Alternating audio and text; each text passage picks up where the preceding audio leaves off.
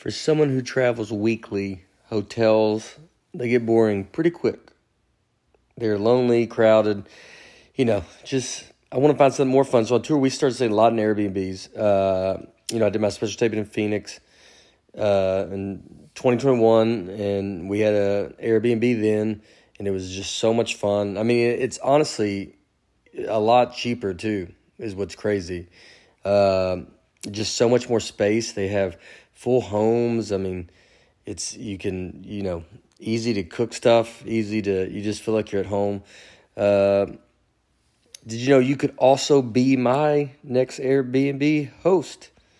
In fact, my tour manager, Travis, recently started hosting his place on Airbnb. He says it's a great way to make extra money while we are on the road this summer, since his home would be just sitting empty. It's a great idea to host while you're away if you have some upcoming travel plans this summer. Your home might be worth more than you think. Find out how much at airbnb.com/host.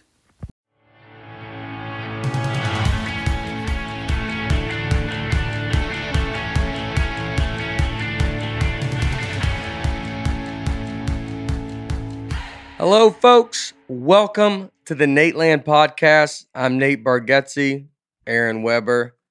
We solved that problem. Welcome.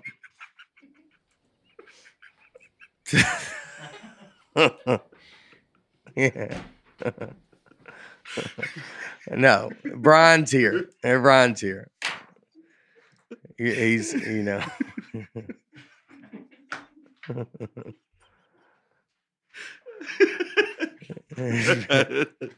It's not bad. That was awesome. Not bad. Yeah. Brian Bates here. I have to apologize because I got in a lot of trouble by everybody that I was mean. I didn't mean to go on a big. I did. I guess it's all coming out of. I was trying to be funny, making fun of you. And people took it too real, and so I shouldn't have done that. And I don't want anybody to think that. I don't want anybody to hate them, or it was like it is trying to make jokes. It's you go hard. Like I come from a New York scene and it's not saying it's right or wrong, but it's very hard. It's very just you go super hard after each other. But I shouldn't have done that. I don't want anybody to think one guy doesn't want to come to the show ever again. He was so mad. But I don't want you to think I ever have any of this in my heart. I don't hate anybody. I would never in a million years make you feel bad. I have no desire to do that. You're seeing three dudes hang out and we're just and we're going after each other hard. I probably did go after hard him. I probably did get frustrated a lot when we traveled together, and it might come out like that and you see it. And I can get very intense. I can get very, I'm not perfect. I'm not trying to think I am. But I don't need to make you think that I hate Bates or that, something to be mean. So I apologize for that. I know there's kids listening to this and, it's just. Not anymore. Definitely not anymore. Yeah. I had people ask me this weekend that I saw at the shows. They were like, are you and Bates fine? Yeah. And so we are fine. Or I think we're fine. I'm fine. I'm of course fine. I was the bully, so I feel terrific. But are you fine? I want you to resign. All right, I will step down. Like The Office, when Michael holds that apology and brings in the woman, the watermark episode, and it doesn't go over, and she's like, no, I want you to step down. And they end up getting a huge fight. He calls her a bad name with the Scranton Times there. I will not step down. What is this speech to go? You will have to pull my dead body from this podcast before I step down. I will not. No, it's I know people are like, oh, maybe the last couple I've been grouchy. We've definitely been on the road more than I've ever been. But that still doesn't matter. That's not y'all's fault. That's no one's fault. It's not their fault. That's no one's fault. I can choose to do this or not do it. I do enjoy doing this. It's fun. I've got to learn the balance. I'm working on the balance. It's part of my reason about trying to work out and get in better shape, to have a better attitude towards everything, for all the work that is coming down. Your whole life you work to get this much work, so you don't want to blow it. but it will not, I get it. Like it was too much. I can get on like, it's like, I called you a cow. That didn't help. That might've been the one that sent it over the edge. But in my head, there's like, I'm making a joke. Like, I'm not trying to make funny, but it's like, I don't know. I'm just on a tangent. Yeah. And I'm like used to, like, it's not like I'm used to, like, but it's like I was watching a clip this morning, Rich Voss and Bobby Kelly and the New York Comics, and Rich Voss came and had a watch on, I guess, that Bobby wanted, and Bobby just asked him to leave the podcast. And it's like, I was like around that, so it's like it's sometimes it just it gets over into other things where it's just like you really just can go after someone, and it can be too much. Now we recorded 2 podcasts that I can't hear my mic, but we recorded 2 podcasts that day. That was the first one. That was the first Broke one. for lunch. Everything was fine. Yeah. Recorded another one after that. Yeah. So if you want to really know how our demeanor was, watch when we do the talk show episode. That's how we work. Like, just to show there was talk show episode. We recorded one on talk shows. That'll come out later after that one. Yes. That was right after that one. Yeah. But they might see it still. What if they're still like, yeah, I can tell. Yeah, because you hadn't read these statements yet and felt sorry. Yeah, I had to give a speech. My memory is that I don't remember anything like lingering over that second. Like it wasn't a no. Yeah, I don't. But I mean, look, when you call another man a cow, definitely can understand how wasn't even me. Be. I don't even think that was the worst rant you had that day. But I don't want anybody to think that. I mean, that one guy's not coming to the show. Like that breaks my heart. Like the dude to think that this was his last straw for him. And look, if he doesn't want to, like I get it. Like you don't have to. Like, but it's like I would never make that guy feel bad. I never want anybody to be truly hurt in their heart to be hurt. Like I have no desire to do that. I'm trying to be funny. We're making jokes. I definitely think you go too far. This is a big problem you have with as even comedians as all of us. Sometimes when you talk to like someone that's not a comedian and you make jokes that's like way out of line. And because you're like, mind is just kind of like always just, it's about the joke. And so sometimes when it does come across, it just comes across mean. And now, if I am tired. In fairness, half those posts were ones that I created, fake accounts. Well, there's a lot. So you got after it. I did. One guy coming on Reddit, he said, Nate doesn't owe an apology. Besides Nate playing off Brian for being a simpleton, what else does Brian contribute to the podcast? And then he went back and I didn't think you'd find that one I wrote. Well, he went back and edited it and said, sorry, guys, I didn't realize they actually read this. Oh, yeah. Oh, man. So I'd like to say to him, I don't know. All the research, everything. This podcast should be called Brian Does Everything Land. There you go. That's what I'd say to you. It's not as catchy of a name, but but more accurate. Yeah. So I still can't hear through my heads, but that's okay. I can hear them. I just can't hear myself. So I wanted the apologism. You can see, but you see what I'm dealing with? He kills the momentum. It's super hard. You know what I mean? It's like a cow getting in the road and you can't get around it. It's like Dwight's statement of regret. Yeah. I state my regret. You couldn't have just said that? You could have memerized that? No, because I did not feel it. I do feel it. I would never want his feelings to be hurt. I don't want you to be listening to this and think this comes like this. I know I'm labeled as the nicest man in stand up, but y'all see a little bit more. You see, but I'm intense. I'm not, I do have, look, I've dealt with Laura. I've had to deal with it. I've had to fix myself, and I'm always trying to fix myself because I can get very like quick, and if you don't do what I have something that doesn't go the way I want it to go, I can get upset. I'm doing a bunch of stuff to help that because I don't want to live like that, and so there's a lot of stuff that I can do. I think a lot of it is the reason you're a comic the way you are, because I can get annoyed at anything. And it's always stuff that's so stupid. But that's where I think comedy comes from, is like you get annoyed at like a line at Target, or I get annoyed and I'm just losing it. And but I never outwardly give it to someone. I bottle up and give it to the people that I love. and I just jam it all on them. And so, my Bates, my wife, Aaron, he's got a Waffle House shirt on. And so, Bruce, I opened for Bruce once. Did you? Yeah, Caroline's. How'd it go?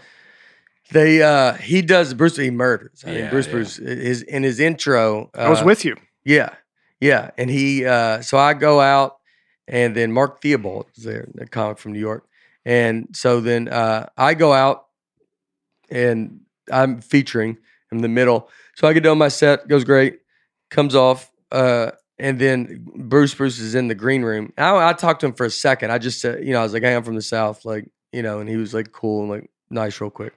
And then when Mark brought him up, Mark walks off stage and they start playing music. And this is almost the first time I've ever seen like kind of a showmanship. And so I don't know what's like, they said, I'm like a younger comic that's like, yo, they said your name. So you should go. And I like went, I almost, and thank goodness I did it. And I almost was going to go back and be like, Bruce, they said your name. Like, I thought that might be funny. But thankfully I didn't do any of that. Yeah. Something, I at least had something in me that goes, just don't. I'm sure he knows that his name's called. And they were playing a song. And then he walks out. And when he goes on stage, he like raps like the last part of the song. But it's like awesome. Like it's like, it's, and then you're like, oh yeah, that's a showmanship. I hosted for him in Alabama a couple years ago. And I just never felt the crowd forget about me so quickly. It's like as soon as he walks out, he's a legend, dude. Like he's a true, I mean, like just destroys. And then just, and it's the way he comes out and the way like you see it where you're like, man, that is awesome. Like it's like, it builds that excitement. It builds that, people are like, yeah, we're here to have a good time. It almost makes everybody like just check out, Yeah. Yeah. I like that.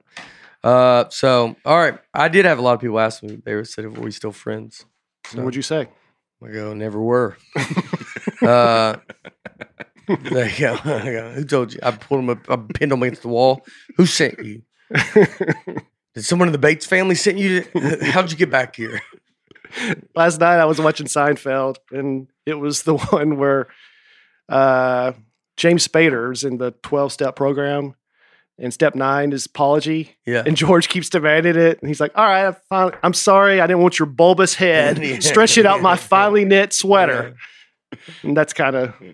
My apology is real, at least. And not because people will think I don't apologize. Like it's not a real apology. Right. I don't ever want you to be your feelings hurt. Or you're like to me to hurt you. It's comics. We're making fun. Like, so I can probably go a little bit harder than everybody. And I get that. I got to bring it back. I've even gone so hard. There's been times I've gone so hard later on, like just various, you're like, hey man, I'm just like messing with you. Like you say it later because you're like, well, I can't.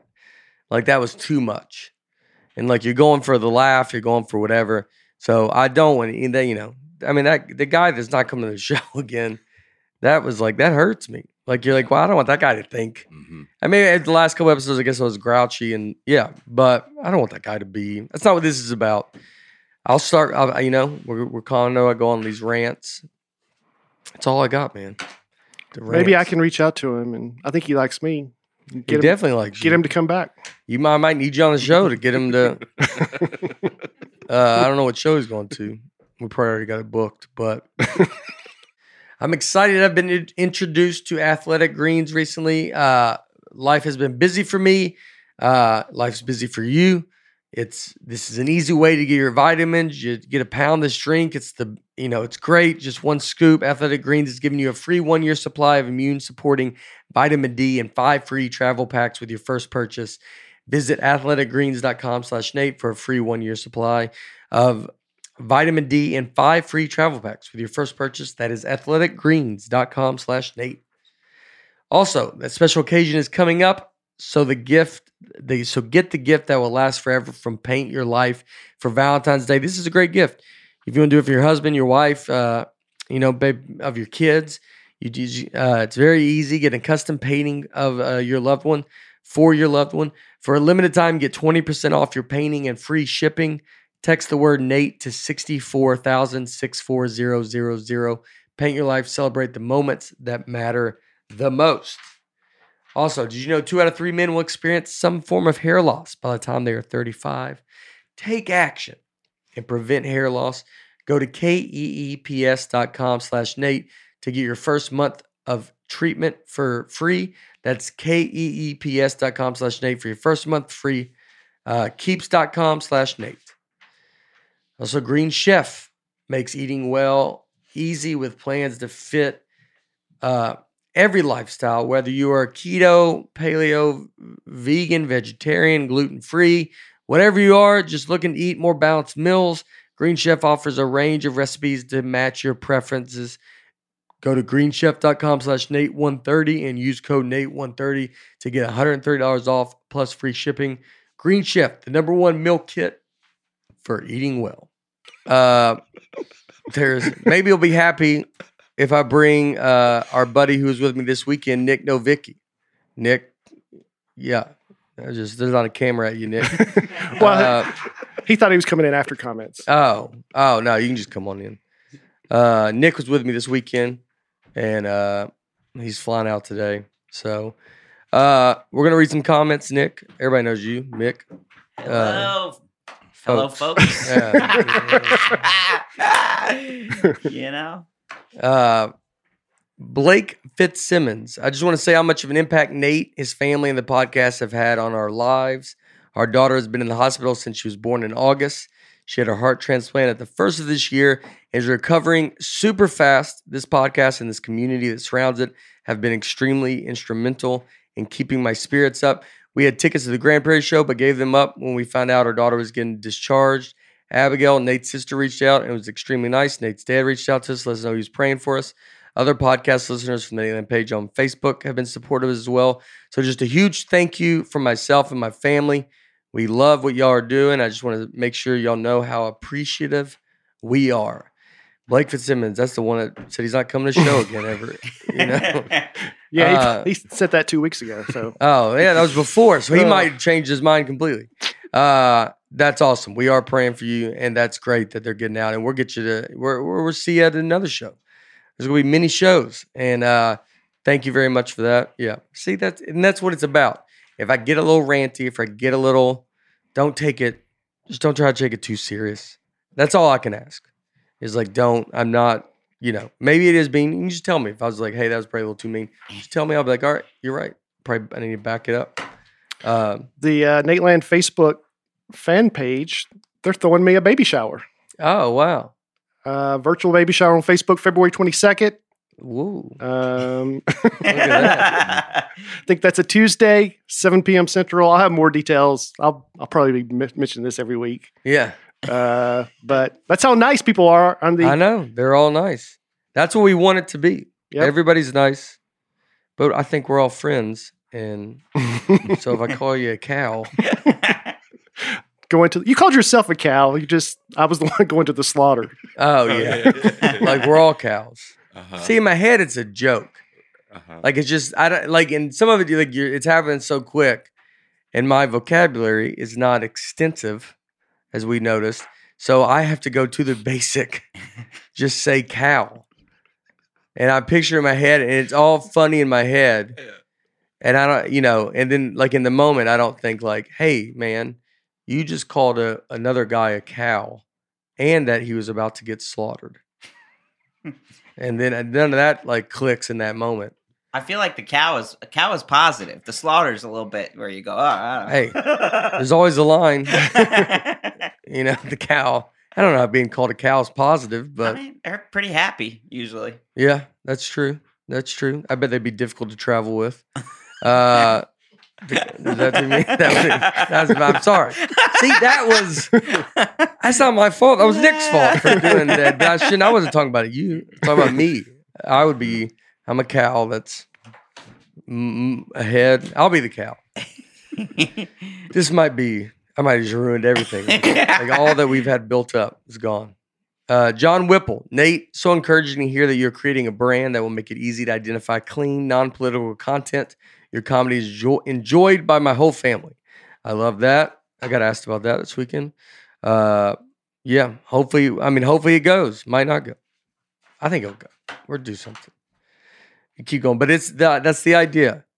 give you guys the nice daggum comedy y'all deserve. That's so funny that you broke that news. You do a 30-minute rant, you know, and then we wrap it up by the way, starting this. See, that's where I'm not perfect. I can be the most hypocritical person on earth. I can say one thing, and then in my head it can all make sense. I'm saying so much stuff but I have no idea what I'm saying. I don't think I'm perfect. Don't think I will never make sure that I make you feel terrible. I can assure you that. That's the thing that hurts me the most is I don't want him to feel bad. I don't want someone to think that. I'll never make it. I don't want your heart to be hurt. I don't want you to think I'm making fun. I would never make you think I'm better than you. I don't have that in my body to do that. The comedian in me can be hard and mean and blah, but it's like, I think sometimes you're like, well, I don't think any of this. And I hope that comes off. So then that's why you can go super hard. Because then you think, well, I would never do something, or like, when I tell you I pay for it, like, I'm not saying it to hold that over you. I would never hold that over you. I would never in a million years. I know I'm saying it. I think I'm saying it I'm in my head. I'm like, at least I'm trying to show you that I'm doing something not like, it's like, and I think that's what I think, like, well, if I tell you I'm doing this nice thing for you, then I can tell you, I can make fun of you. And that's probably the logic that I used in my head, but it was wrong. You guys let me know. Laura Emsweiler Watson. I'm not a doctor, but I do have some experience with ADHD, and Nate's texture issue with paper napkins is a huge clue that he possibly has it. Nate should take one of those online quizzes for it on air. All right, might do that. ADH online quiz. I mean, look, I'm like, should be in a hospital. Yeah, it's really not his fault. I mean, something's wrong. I can't even do anything, Nick. Do you tend to avoid or delay getting started on a new important task? I don't know if I do that. No, I wouldn't say that. Yeah. I want to get it over with. Oh, yeah. I can't let it go when I know it should be done. That's another thing that I have to deal with. I have problems with that. We got Abigail working here, my sister, and Laura. Like, if I look at things like if I want to know an answer to something, I don't understand how the answer is not, and then I can't let it go. And if, like, I'm not good with, if I ask something and then instead of just thinking it gets solved, I need to be told it was solved. And it will be the dumbest thing ever. It won't be like getting a pool built or something. Like, it'll be, did you reach out to that person? I mean, some of it will be like if folk listen to this, or like you're like, did you reach them and get the tickets for them? And like, I can't let that go until I know for sure that they've been like talked to. Do you find yourself making careless mistakes when engaged in something you feel is boring, repetitive, or difficult? Well, that's a good one. That's a good one. I would say you just check out. Well, I mean, I guess I called you a cow, so that was probably careless. I don't know if I was bored. No, I don't think you were bored. I think that was directed. Yeah, I think you were very, very focused. I think that was the most I've ever been on. You were zeroed in, man, for sure. I don't know if I make the mistake, but I get bored with it a lot. Yeah, I get maybe, but I mean, the whole thing's correct unless it's a mistake. Like, I don't know how many mistakes, but maybe I do make a mistake. But I can get very bored. I get very, if it's not up my alley, I'm just like, yeah. And I'll just zone out. And I like don't, pay attention. Yeah, I don't think this is you, man. I'm just looking through the questions. I don't think. Yeah, so far it's not sounding like it. Well, I don't get I can get distracted though. I can do it when someone's talking to me. Then I can just be like, I'm gone. But you get distracted. Yeah, I definitely have some of this. A lot of this. Yeah. Where you just zone out. I've never really thought you had AD. I think you're distracted because you guys got a lot going on. Yeah, I think that too. But I don't know, like, why do I watch these movies and like I can't focus on them. I can't. Because you got a lot on your mind. Yeah, that could be true. Greg Cole. I like that. Well, I know. Lauren Watson was not she's like, I'm not a doctor. We're like, but I think she knows what she's talking about. Well, the napkin thing's what she's... Yeah. Which apparently that's a sign. That's a sign. I might have a lunch. I might be just kind of wrapped up with a little bit of everything. Like an everything bagel. Greg Cole. Intern Cole got mixed up somehow. Utah has the youngest median age at 31.3, with Alaska having the second youngest median age with 35. Maine has the oldest median age at 45.0. People in Utah tend to have an entire van or SUV full of kids, which brings that median age down. So I fired Cole. There you go. Got rid of him. Cole Ever. Guess what? His hats are going to be that he chooses his college will be limited to one, apparently, because he's not smart enough. Dadgummit, Cole. Yeah, somebody said MTSU. Yeah. Because I guess when he was on, I tried to get him to go to MTSU, and they said he may be going to MTSU after all. Yeah. But no. Can you imagine us firing someone for making a mistake on the show? Yeah. If anything, we gave him promotion. Yeah. The funny thing about it is, I think, so I read them backwards based on Cole's research, said Maine was the youngest, and I think I said Alaska was the oldest, and it's basically the other way around. I think you said both of those. I think you said, yeah, that makes sense. Yeah. Which is just kind of funny because it was the exact opposite. The exact opposite. Did you read it wrong or Cole got it wrong? Cole got it wrong. Oh, you would Cole. think Alaska would be the oldest. We're going to get rid of it. Yeah. You would think so. Yeah. Yeah. It's cold. There's snow. That's why you and Cole are both fired right now. No. Cole does great. We had some duties in high school. He's going to school trying to get into college. Cole did great. Yes. Taylor Ruggles. About the dinner time in Spain, a lot of Spanish-speaking countries have late dinner times because it's custom to take a nap during the day, so they work later into the night. Oh. You're living a Spanish lifestyle. I'm a Spanish lifestyle. Yeah, I like that. I'll move down there. There's a lot of evidence that our bodies are built to do that. Yeah. You know that feeling, that 2:30, 3 o'clock feeling? Yeah. Like that. We're probably supposed to take naps. I feel like you're doing a 5-hour energy drink commercial. You know that 2:30 feeling? Yeah. Well, it's like a... siestas. Yeah, which our nap is... would be probably 4 p.m. 4 p.m., maybe 5. If I take... But I don't... You know what's funny? I go lay down. I don't take naps.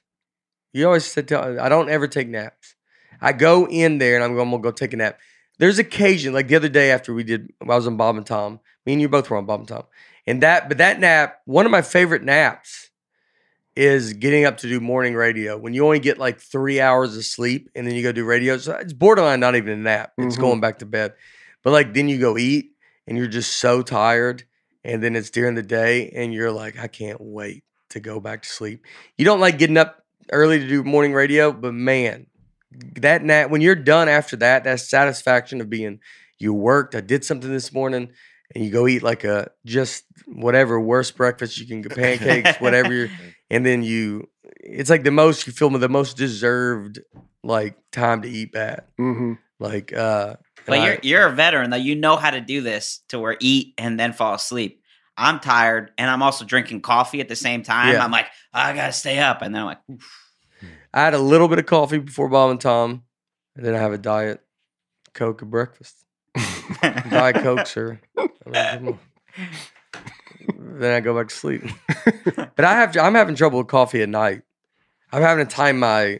I always like to I get one before the show, and I think I gotta have it at like 2 p.m. or something. I'm getting old enough finally.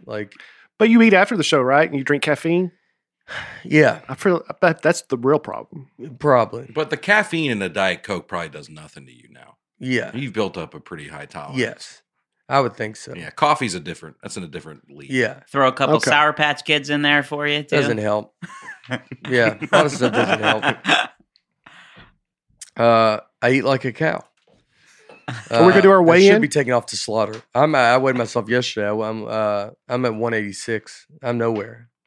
But that's 5 pounds better than the last time. I had shoes on and stuff. I was like wearing my full outfit, but I mean I'm at 186. So I was like, yeah, I did it literally yesterday, and I thought, well, I gotta go 20 pounds. How are you doing, Brian? I've made slight progress. Okay, but I had a 5 pound lead on it, so I thought I could coast till he catches me.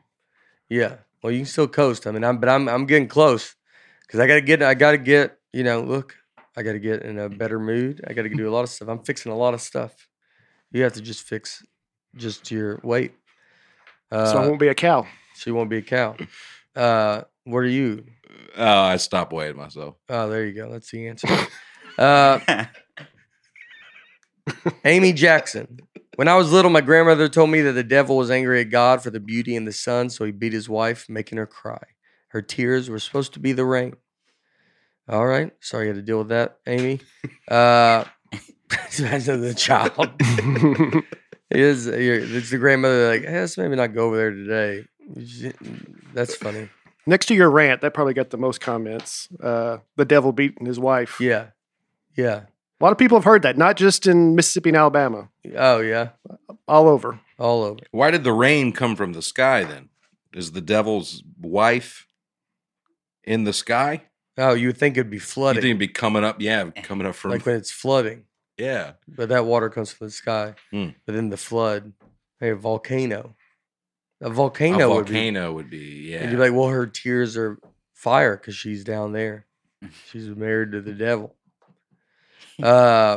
Jordan Garrett Lane. My grandparents called lunch dinner. Once they invited me over for dinner, I didn't show up till 6:30 p.m.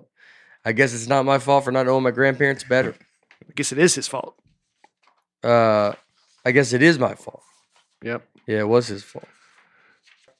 Christina Barga.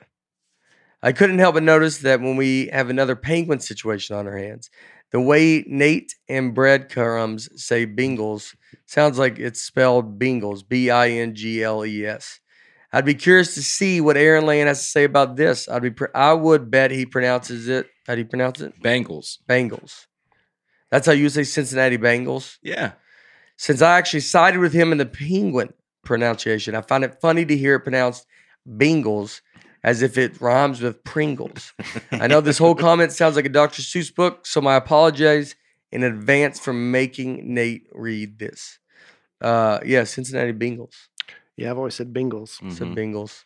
What do you say? Bengals. So you say it like the band, the Bengals. I say it the way everybody I've ever met in my entire life says it. You know what I mean? Until now? Until now, yeah. I mean, does it bother you that most people don't say it that way? No, do you notice that? Are you aware of it? No, I think when they all say it like we say it. We're not around a bunch of people that can get into Notre Dame. So I'm talking about on ESPN. They go, tonight's matchup, the Cincinnati Bengals. They don't say anything. What do you think? I just follow them around and go, I think I'm saying it wrong. I think they're saying it wrong. Okay. What are you protective of the South or are you not protective of the South? Who are you defending here? That's a good point. I've never noticed it. I never noticed it either. The more we talk about it, the more I'm thinking Bengals, like Bengals. Bengals. Cincinnati Bengals. Now I'm saying it's wrong in my head, and I'm like, I can't get it out. Cincinnati, and he's from Connecticut. That's ESPN territory. Yeah. That is true. We right invented near Bristol. how to say it. Yeah. Bengals.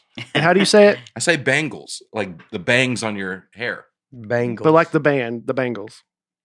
Yeah, that's a funny reference. I would like to say, but I mean, they spell it differently. Both ways that Bengals, the way we say it is B-I, the way you say it is B-A. Mm-hmm.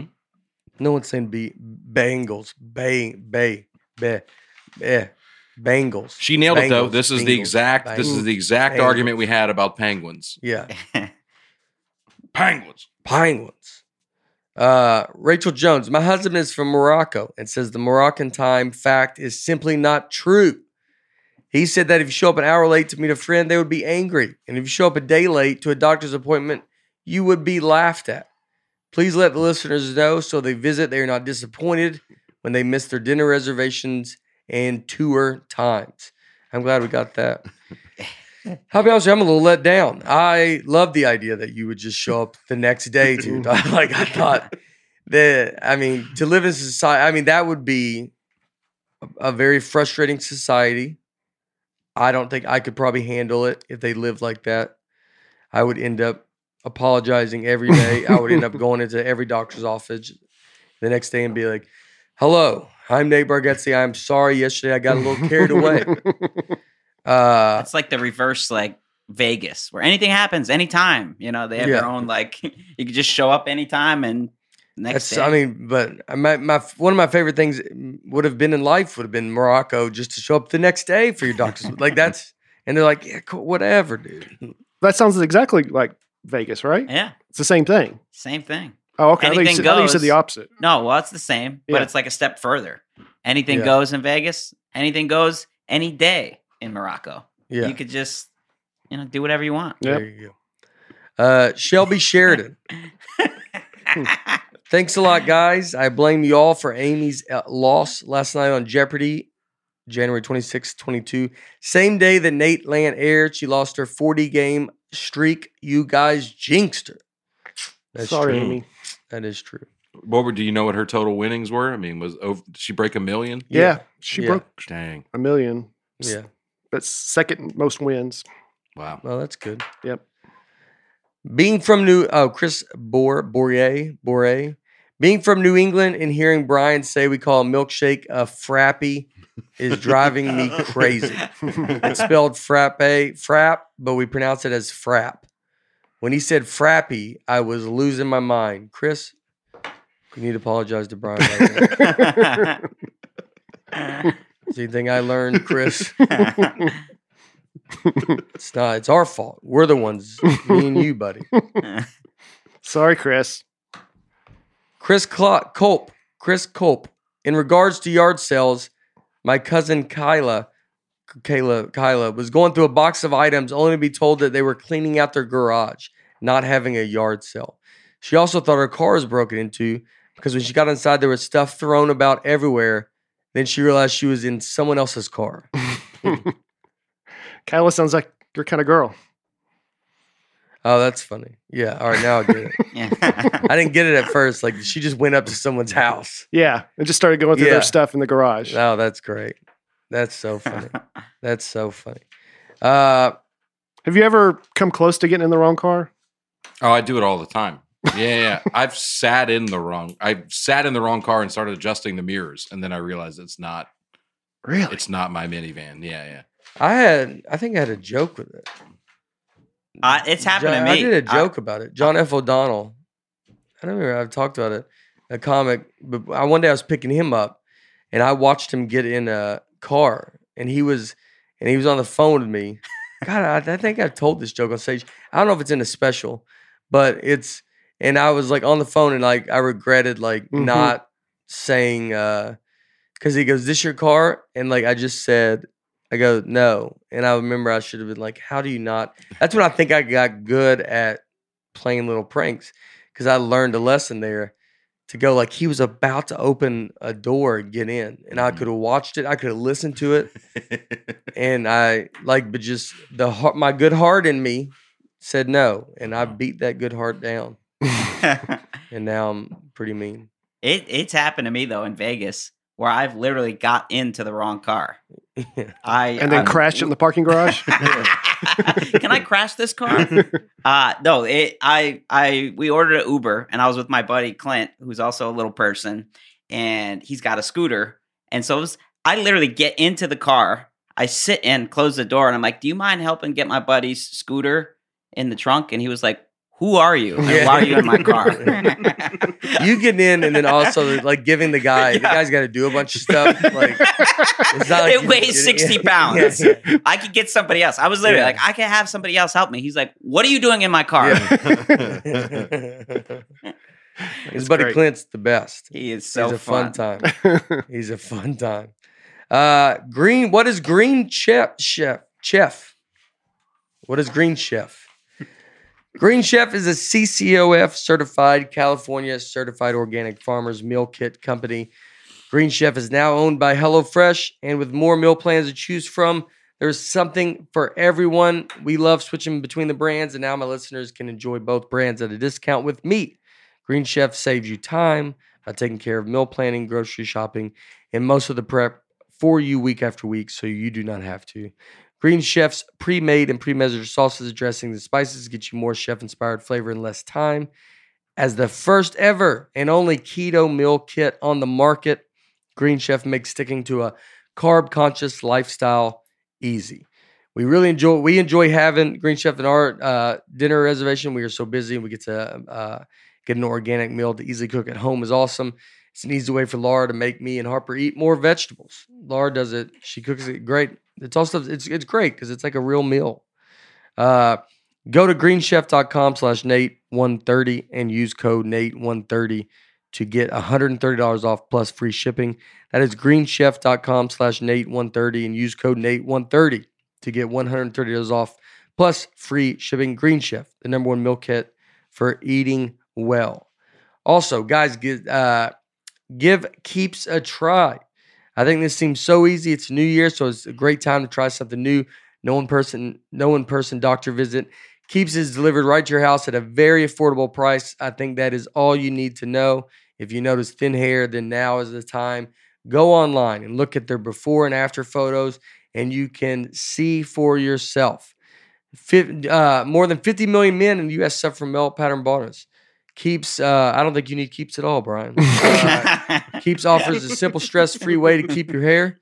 There are only 2 FDA-approved medications that can prevent hair loss, and Keeps offers both. That is pretty cool. They have a virtual doctor, consultant, and medications delivered straight to your door every 3 months, so you do not have to leave your home. The treatment starts at only $10 per month, and Keeps offers generic versions. Keeps has more 5-star reviews than any of its competitors. Prevention is key. Treatments can take 4 to 6 months to see results, so act fast. If you are ready to take action and prevent hair loss, go to keeps.com/Nate to receive your first month of treatment for free. That is keeps.com/Nate to get your first month's free. keeps.com/Nate. Also, we ordered a painting that for our daughter, paintyourlife.com. We ordered a painting that I thought we had 2 pictures of our daughter Harper's favorite horse that she rides at her little horse camp that she works at. It's insane. She's getting older, and but she's got a horse there named Flame. She loves that horse. So we took a picture of Flame and a picture of Harper, and we made it a painting. She has it in her room. She loved it. It was super easy to do. We just uploaded 2 pictures. They told them online order form how we wanted it together. And I mean, like a few days later, we had proof, and it was perfect on the first try. If you're looking for a special gift for someone, maybe even for Valentine's Day coming up, something truly unique and personal, this is a great idea. At paintyourlife.com, you can have an original painting by world-class artists done by hand from any photo at an affordable price. You can order custom-made, hand-painted portrait in less than 5 minutes. Quick and easy process. Get a hand-painted portrait in about 3 weeks. At paintyourlife.com, there's no risk. If you do not love the final painting, your money is refunded, guaranteed. And right now, as a limited time offer, get 20% off your painting. That is right, 20% off and free shipping. To get this special offer, text the word Nate to 64,000. That is Nate to 64,000. Text Nate to 64,000. 64000. Paint your life. Celebrate the moments that matter most. Message and dates, rates may apply. Terms apply. Available at paintyourlife.com/terms. Again, text Nate to 64,000. Final one. Also, I'm excited. Our new partner has a product I've started using every day. I started using Athletic Greens. I don't eat the best, as I talk about a lot on this podcast. So I do this. You just drink all your vitamins. It's great. I need to be healthier. I'm trying to get healthier. I'm trying to lose weight, get into great shape so I can be also nicer. All this stuff plays into it. I truly believe that the special blend of ingredients supports your gut health, your nervous system, your immune system, your energy, recovery, focus, and aging. All the things. The taste is great and easy to start your day with.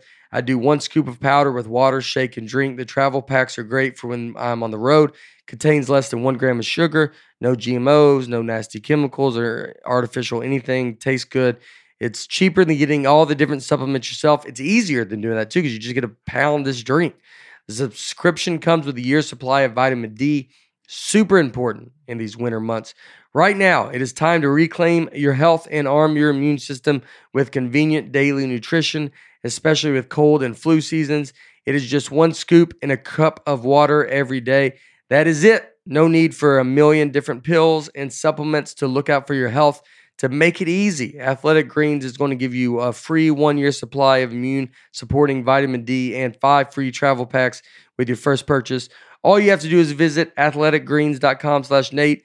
Again, that is athleticgreens.com/Nate to take ownership over your health and pick up the ultimate daily nutritional insurance. All right. People were asking too, y'all, because y'all read some of the ads recently. Mm-hmm. And we were just mixing it up, Yeah, I like doing it. Yeah, it was good. So we all do it. I know you guys. I know that's we read. It's a lot of ads, so I know people don't. But it's like it's how the boys make money, and so yeah, I don't know. That's it. But we also do. I thought you were going to rant. Yeah, I go. I pay for you to be on this podcast. We're going to read these ads. Brian Bates flies first class. No, but this is all stuff that we do use though. Like we're not. I do specifically. I don't use Keeps obviously, but that's I think a good thing to use. But we do. We ate that meal before we went on the road from that on Wednesday. Yes, we had the Green Chef, and then we did Athletic Greens before, and so I don't do stuff that we wouldn't use. I don't Talkspace, huh? Talkspace. You got to talk to someone. I've had to talk to someone because apparently I'm mean. So you got to deal with that, and I have. And you it didn't work last week. Sometimes Talkspace pulled their ad. Yeah, it was a busy week for you. Yeah, I called Talkspace right after. I actually missed last week, and then. So then I got to call back in next week and go, woo, guys got out of control. I go, where were you? You wouldn't believe what happened last. I yelled at them. They go, I was traveling. I go, how'd you travel? But they, but I try not to give you anything that we wouldn't use. I've said no to stuff. I honestly try to give you stuff that we would use. So this week, the reason Nick's here, we didn't want him, but. All right, sorry, that was too. It just jumps out. Nick. So this week we're going to talk about award shows. We're back to the topics too, and look at this. Oh, is this your? I thought there should be one winner at the table. Wow, this is Emmy. This is a real Emmy. Wow. Yeah, not as heavy as you think. It's not heavy. No, it is. I just want to say the opposite of everybody that says you get, but a little bit lot lighter than you think. Look at that dust. I didn't realize there's dust on the bottom of it. 13th Annual Mid-South Regional Emmy Awards. Brian Bates, newscast, daytime, News Channel 5 this morning, WTVF. Do you give a speech? Yep. What did you do? What was your speech? Just see it. Thank my coworkers and everyone who worked on it, and I think I thought it was going to be heavier, honestly. I mean, there's no set time. They didn't play me off or anything. But I think I made a joke. This is 1999. Mm-hmm. Now they're more up to date. They look more like with the round bases, just like the real Emmys.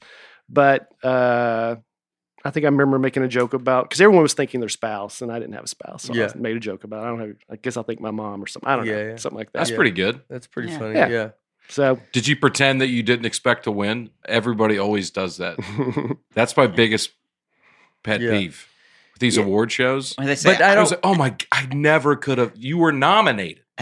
You had a shot. Yeah. I'm so stunned. Here's the speech in my pocket. Right. Well, but you have to write the speech. But even if you're nominated, I still think there's a little you're like, I'm not going to win though, dude. Like, I mean, I think with my Grammy, you're like, I'm not going to win. Like, it's like being nominated, because it is. I think some of that's true.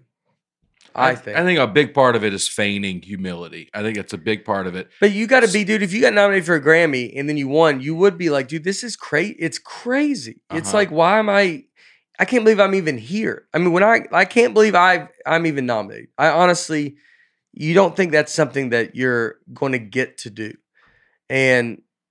But then you don't know, not that I know of. You find out in that moment. So if you win, there's got to be the fear of I got to give this speech. I wrote this speech. I was like, I'm not going to read this speech. Like all the stuff that you would just then be like, I can't believe I'm even up here. Look at Leonardo DiCaprio when he won. Like you got to think like that guy has been, is like, yeah, should he think he's being nominated? Never won. If anybody that should have ever won, this guy hasn't won ever. Yeah. And they just keep not getting it. Like, and he keeps like going, like probably thinking like, yeah, I'm going to win. Why would he not win? He's a great actor. He's doing all this stuff. Never wins. They just don't give it to him. And that dude's the darling of Hollywood. Like that guy's like, I'm doing the things. What am for some reason y'all don't want to give it to him. Mm-hmm. And this dude barely wins like at one. And that video, there's always that video when he's sitting there, he's getting they give him the trophy and they're making it. And then he's like, they're like, you ask him something. He goes, I don't know. I've never done this. And you're like, that's the most famous person one of the most famous people on earth. Right. For doing great movies. How did he not win in Titanic? Like, you know what I mean? So I do think I get what you mean, but there has to be an element of like, they can't believe, like, everybody doesn't think they're going to be the best. Like, you don't think you're going to get to, maybe you're nominated. Some people probably do. Some people have the ego to think that. But then I think some other people, I guess I get what you're saying. Imagine it depends if it comes off authentic or not. Yeah, to Aaron's point, sometimes they've already won 8 that night, and then they'll get up there for their night. God. I cannot believe this. Yeah. But I also think too that comics have a serious advantage that you're used to getting up there and just talking, where a lot of actors are unbelievable, but acting with the script that they work on for a while. So in that moment, it's crazy, and you're not. You're just saying saying whatever. What you think you're supposed to say. And it's like as a comic where you're like, there's a bad thing that happened. There's an issue happening at a table in front of you, and that's a weird. You're more used to the craziness of on the fly situations. But I think that comic.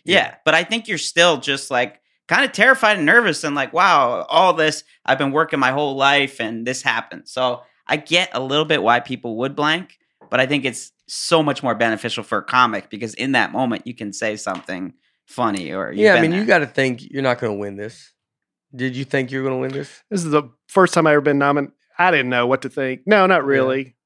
Yeah. It was, sort of so long ago, I don't even remember, but I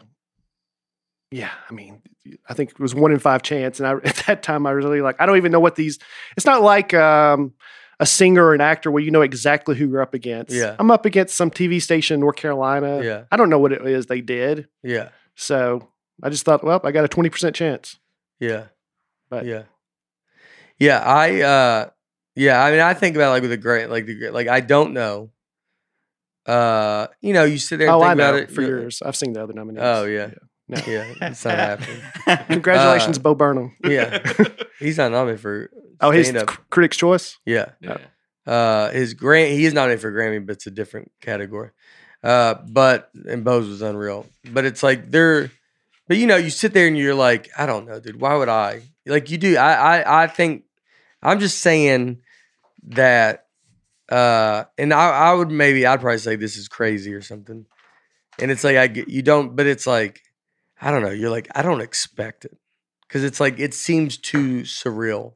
Why would I get it? Mm. I can't believe I'm even I can't even believe to be to that point. Like, you're like, I'm just an idiot from here, dude. Because this is a whole world you never thought you'd even be You're doing comedy. It's all about the jokes. You're just trying to get ahead as a comedian. I don't even know what you're searching for. It's not like you're sitting there going, I've talked about, I have my goals and dreams and I want to do this stuff and I want to create this stuff. I want to start a Nateland world and like be able to like do this stuff. And there's a lot of like drive. I know I have a lot of drive. I know I have a lot of like, which plays into like my being upset or mean. It's like I can get I'm in my drive and I want like, I think everybody should be doing like, I'm doing it. You should do it. We should all like, you have this mindset of like, just do it, dude. Like, I don't like, but it seems insane. It would be insane. Cause it's like, it is. You're just like, dude, we're just family from Old Hickory. I think we're good people, unless we're talking about Brian. And then we're, and you're just like, I don't know. You just are like, it would be wild. But it is wild that you're nominated and it's like you're there. I mean, that is such an insane accomplishment. Insane. I look at the nominees. this year for you, that everyone's insane. Dave Chappelle won the Grammy 3 straight years. Yeah. 2018, 2019, 2020. Tiffany Haddish won it last year. All huge names. Last year, the Critics' Choice, the nominees, it was a tie. Did you know that? I think Seinfeld and Michelle Buteau. Oh, you already know that. Okay. Yeah. But then Fortune Feimster, Hannah Gadsby, Mark Maron, Patton Oswalt. I mean, big names. Yeah. And Seinfeld won last year. Now you're up. You may win it this year. How crazy is that? It's crazy. I bet Bo's nominated in that one. Yeah. So Bo. But I mean, everybody. Yeah. It's again. That's the thing. Being nominated I would always. It's like you would tell you if you could one day. Your goal would be just to be nominated, and you're like, just let me. At least you can be. Maybe that would be your top. So winning it, but. Nate wins. But I get it. I get what you're saying. Like when you're seeing them and you think, because you think like, yeah, dude, you're the most famous person ever. How do you not? But that person might not think that. Like they might be like, it's like, I'd imagine they could be like, I don't know, dude. I'm just like, like Denzel Washington. Like I've become like kind of obsessed with him recently. And there was a video. He was on Jimmy Kimmel. And they actually showed it. But he goes to like his old Chicago neighborhood and he's talking to this old lady. And I mean, dude, he's just like one of them.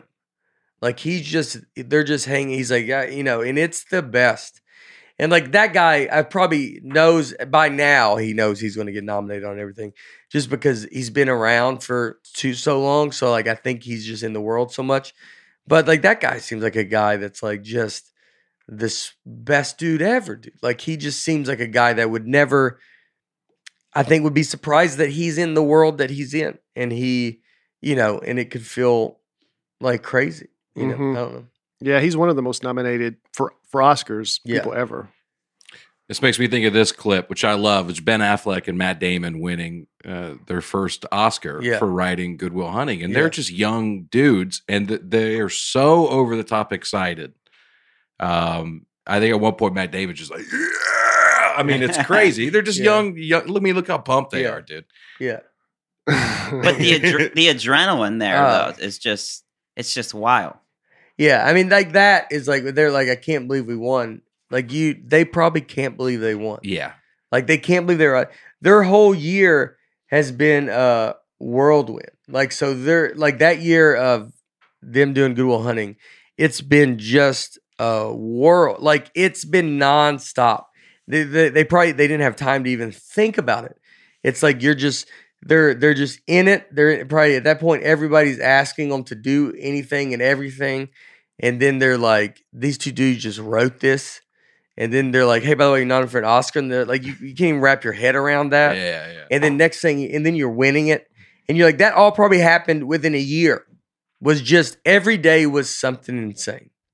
Every day was a call from something that you can't believe. So you don't even get to catch your breath. Like you don't even get like to go like, and you're trying to just stay in the moment too. And you're trying to be like, yeah, man, this is like, you're trying to back yourself off and be like, yeah, this is crazy. I can't believe this. When I go to my shows, you look at the crowd, you go, I don't know why are you here? Yeah. You just can't, you just look at it and you're like this weekend where every show and you're just going like, why are y'all here? Why would you come here? Y'all you're wasting your money. Like Leanne was talking, you're like, and go wash their car, and you just feel like that because you're like, I'm not anything special, man. Like, and you're, so it's like that's all I would say. Not to diffuse your point. I think there would be times I would be annoyed by it. Yeah. Have you seen the video Faith Hill at the CMAs where she faked outrage?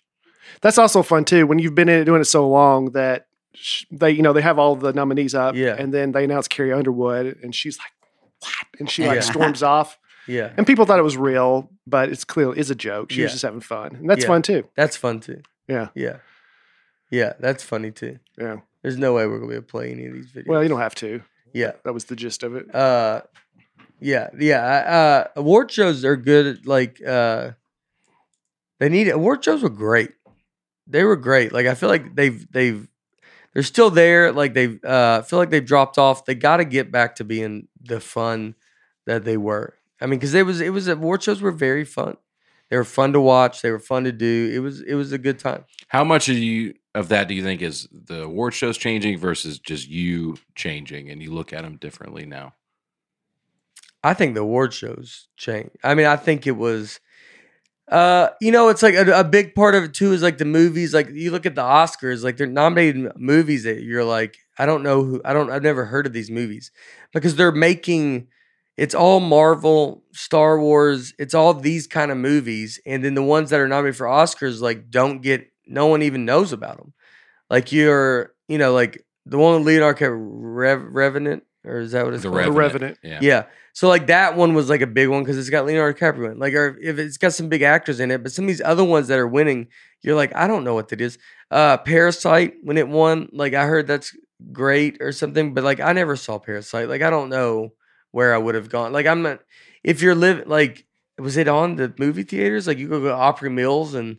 I think I watched it on Amazon Prime. Yeah, it's like you're not gonna like, but I mean, most people are like, I'm going to Opry Mills to watch a movie, like or Opryland, or I'm going to like they don't have Parasite, they don't have like it's all kind of like they're almost making movies for people, like they're making for like the America is like or the world, but they're like here's all the regular people, y'all go watch these movies, and then these are the movies that are like so it's almost getting like wine tasting, like it's getting too specific that you're like people are like I don't even know, I've never heard of one of these movies, so like I don't know if I'm not really invested in it. Right. But when I would go before, you'd be like, we saw Goodwill everybody saw all of these movies, and then that elevated the award shows. The ratings show, I mean, 2021, which weird year because of COVID, 9.8 million Americans watched last year's Academy Awards.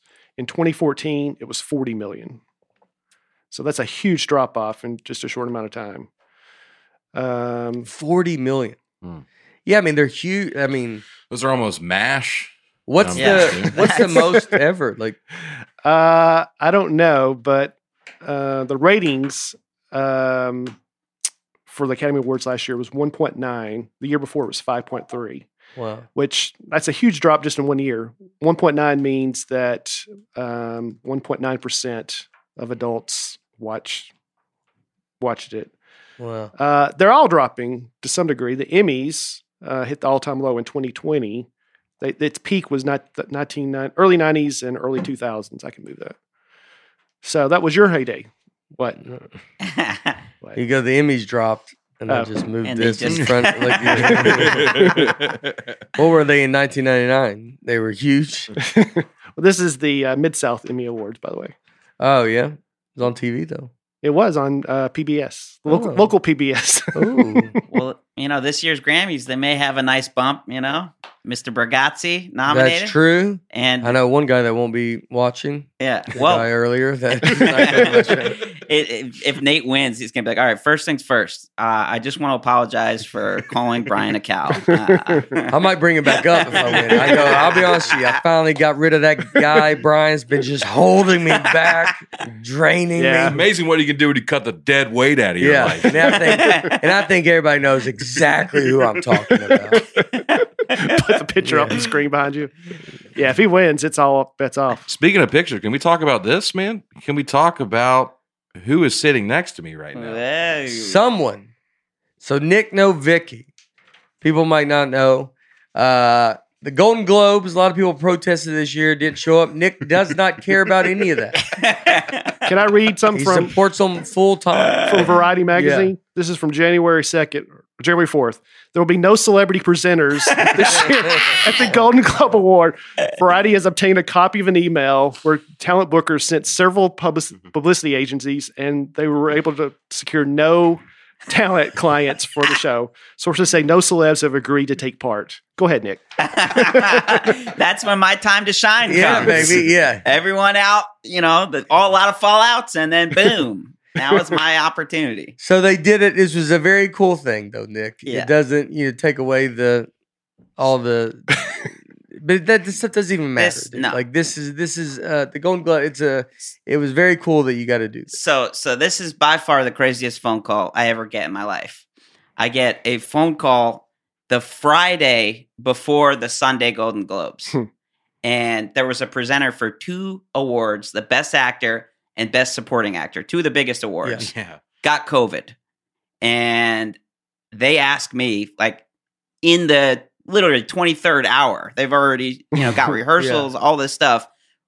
We want you to present these awards. The Hollywood Foreign Press, they support the Easter Seals Disability Film Challenge with a grant. They asked me last minute because of this fallout. Wow. And it is just the craziest call I ever get in my life. Yeah. You got rehearsals tomorrow. I'm like, what? They're like, we're going to send you the script. There's 2 scripts. Don't worry. We got teleprompter. So don't worry about it. Now, let's cut to the last time I was on, and we had a lot of people reaching out. The folks have still been reaching out about my eye problem. Yes. I have keratosis. I don't know how many eye doctors and people with eye problems are fans of this show, but I have received 50 emails of people supporting me. And a lot of people, they're saying, look, it is a big deal, but don't worry about it. You only really need to do something if it affects your life.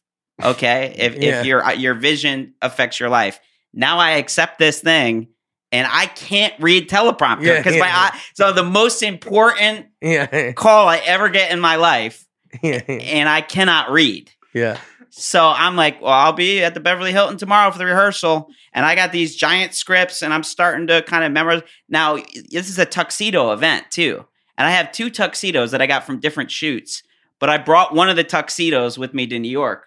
So now I'm running around. I don't have a tuxedo shirt. I don't have a tuxedo tie. I'm trying to memorize, and I'm like, oh, I get to the rehearsal. Wait, you brought it to New York? New York? I was doing something else, and so I brought like the wrong pants and the wrong shirt with me. So now I've got missing. This is in New York? Or? No. This is in LA. But I have to get on that Saturday morning the correct matching of a tuxedo. Yeah. I don't even have this. And I'm trying to memorize, and I get up to the rehearsal, and I show up, and everybody is doing one take, and it's going great. People do teleprompter all the time, everybody that's presenting.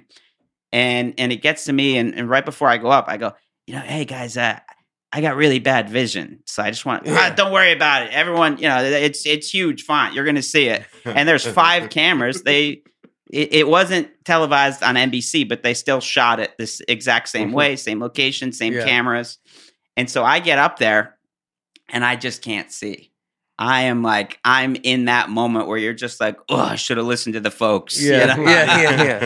And I'm now trying to see, and I kind of have some memorized, and I kind of can see certain things, and I'm just making up other things that have nothing to do with it. I'm like, yeah, and they did come with the car. And they're like, what are you talking about? They came with the car. I mean, I am just saying.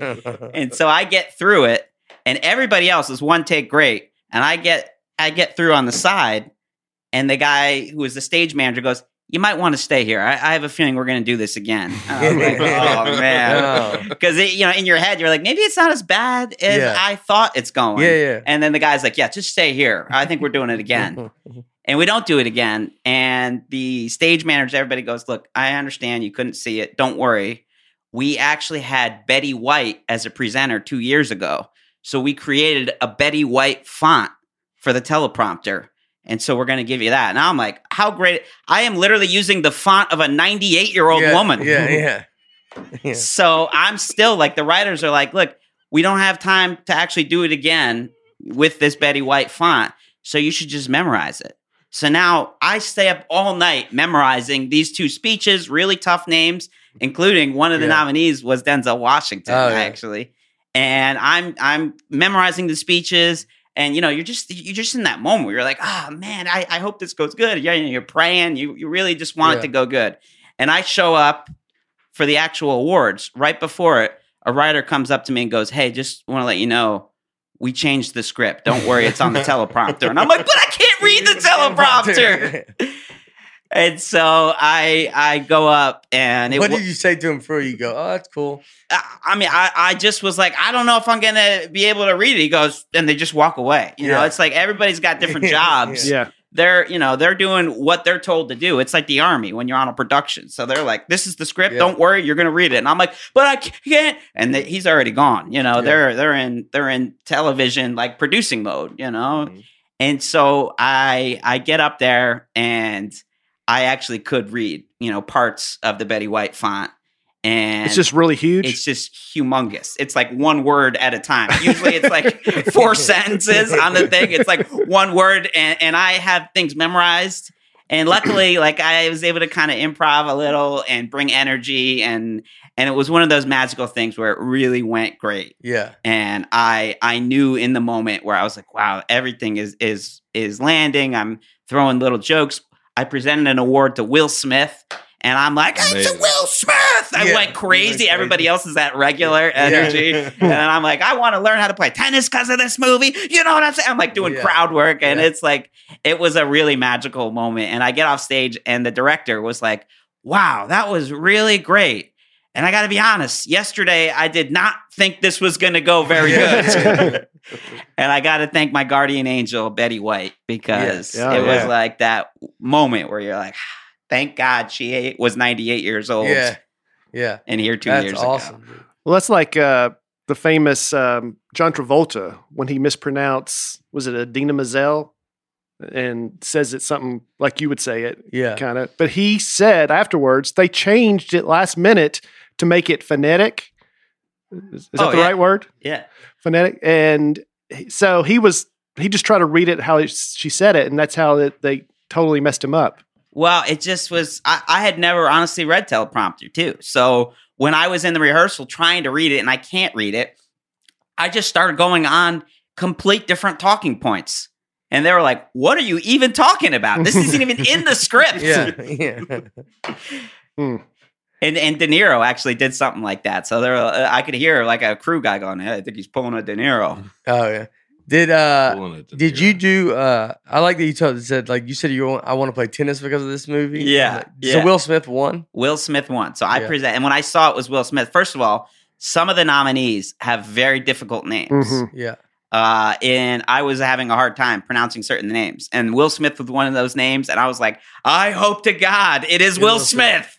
Yeah. Because I'm a fan, and it's the easiest name to say, and I'm not going to mess it up. Yeah. And when I saw it, I just was also just like, knowing that I got through everything I had to get through and it went good. Yeah. Instead of like, it was new things and it went good. And I saw Will Smith and I was like, it's Will Smith, and then King Richard. And then after I was like, and I always wanted to learn how to play tennis. This movie made me want, and I just start going into this thing and everybody's like on board with me and everybody else's energy is just like, because I'm the only comic, that's people that really talk a lot, even actors. They're generally not like they will say lines, but I was at now a 12. I was so fired up. Nick's the first presenter to get the wrap up music. Get him off. It was that moment where you just had the adrenaline and just felt so happy. And I was because there was a time earlier that day where I was like, I think I'm going to quit show business. Yeah, like I'm thinking like you just start to get down that alley where you're like, everything's going wrong. Yeah. I can't see it. And I'm trying to memorize, but it's like a lot of stuff and you're memorizing it within not even a day. Yeah. And then literally within the hour before, they completely change everything you've been memorizing. Yeah, well, it's funny. Why would they change the script? They do that all the time. Yeah. Everything like that, it happens. And so you got to be like, it happens luckily I have that experience from TV and working on TV and they change stuff too. Yeah. And you gotta still do it. So, I mean, I was very honored that I got that opportunity, and having been in the business for 20 years, it's like, if I didn't have a ton of experience, it could have gone so bad. Yeah. Yeah. And I literally called Nate when I got this opportunity, like an hour after. And I was like, look, part of me, I'm like, this is an amazing opportunity. Probably the most exciting phone call I've ever got. And if it goes great, it is an amazing thing that I'll have for the rest of my life that no one can take away. Yeah. But if it goes bad, I'll be able to go on the Nate Land podcast and talk about all this vision advice that I didn't listen to. Yeah. Were there any recipients there? No.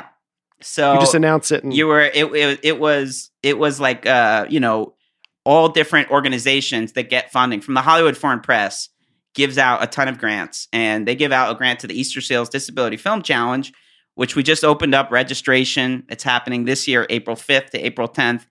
You make a film that has somebody with a disability in front of or behind the camera. This year's genre is superhero. Go to disabilityfilmchallenge.com to learn more. But everybody that was a presenter was a recipient of a grant or involved in nonprofit, and it was a year about showing all the great work that the Hollywood Foreign Press does. And so there wasn't really anybody there was like Jamie Lee Curtis and Schwarzenegger, but they also, did videos so it was really more about the Hollywood Foreign Press and organizations they support. So I also had that advantage too, to where a lot of these people do great work, but they also are not used to talking in front of people. Right. Yeah. Now, they are used to reading teleprompter. So I was like, Did you open the envelope before? Yes, it was exactly as you would see. Literally the exact same location. It's in the Hilton, which I used to stay all the time. I would swim in the pool whenever Nate would be in town. Yeah. And the same exact thing. You give the speech, and then you go and the nominees, and then you open up this like golden envelope, and it has the name. Mm-hmm. And that's like to see Will Smith's name too and read that. And I mean, it's surreal. They have all the Golden Globes right there. The nominees were Denzel Washington, Will Smith. Yeah, Benedict Cumberbatch, Javier Bardem. That was Javier Bardem. That was in the rehearsal script that I was, and I kept saying Javier Bardem. Bardem. I was saying it wrong. My wife was like, "It's them, like Democrat." Bardem. Bardem. When you open the envelope, does it say anything besides Will Smith, King Richard? No. My buddy read the wrong winner of the Mid-South Emmy Awards. My buddy Ben, the same one who got nominated twice and lost both. Yeah. If anybody remembers that story, that's, I don't know. My buddy, we've told him a few times. He was nominated twice in the same category. There was 4 nominees. He was 2 of the 4. They announced, we have a tie. He was neither of the winners. I mean, how great. I love that.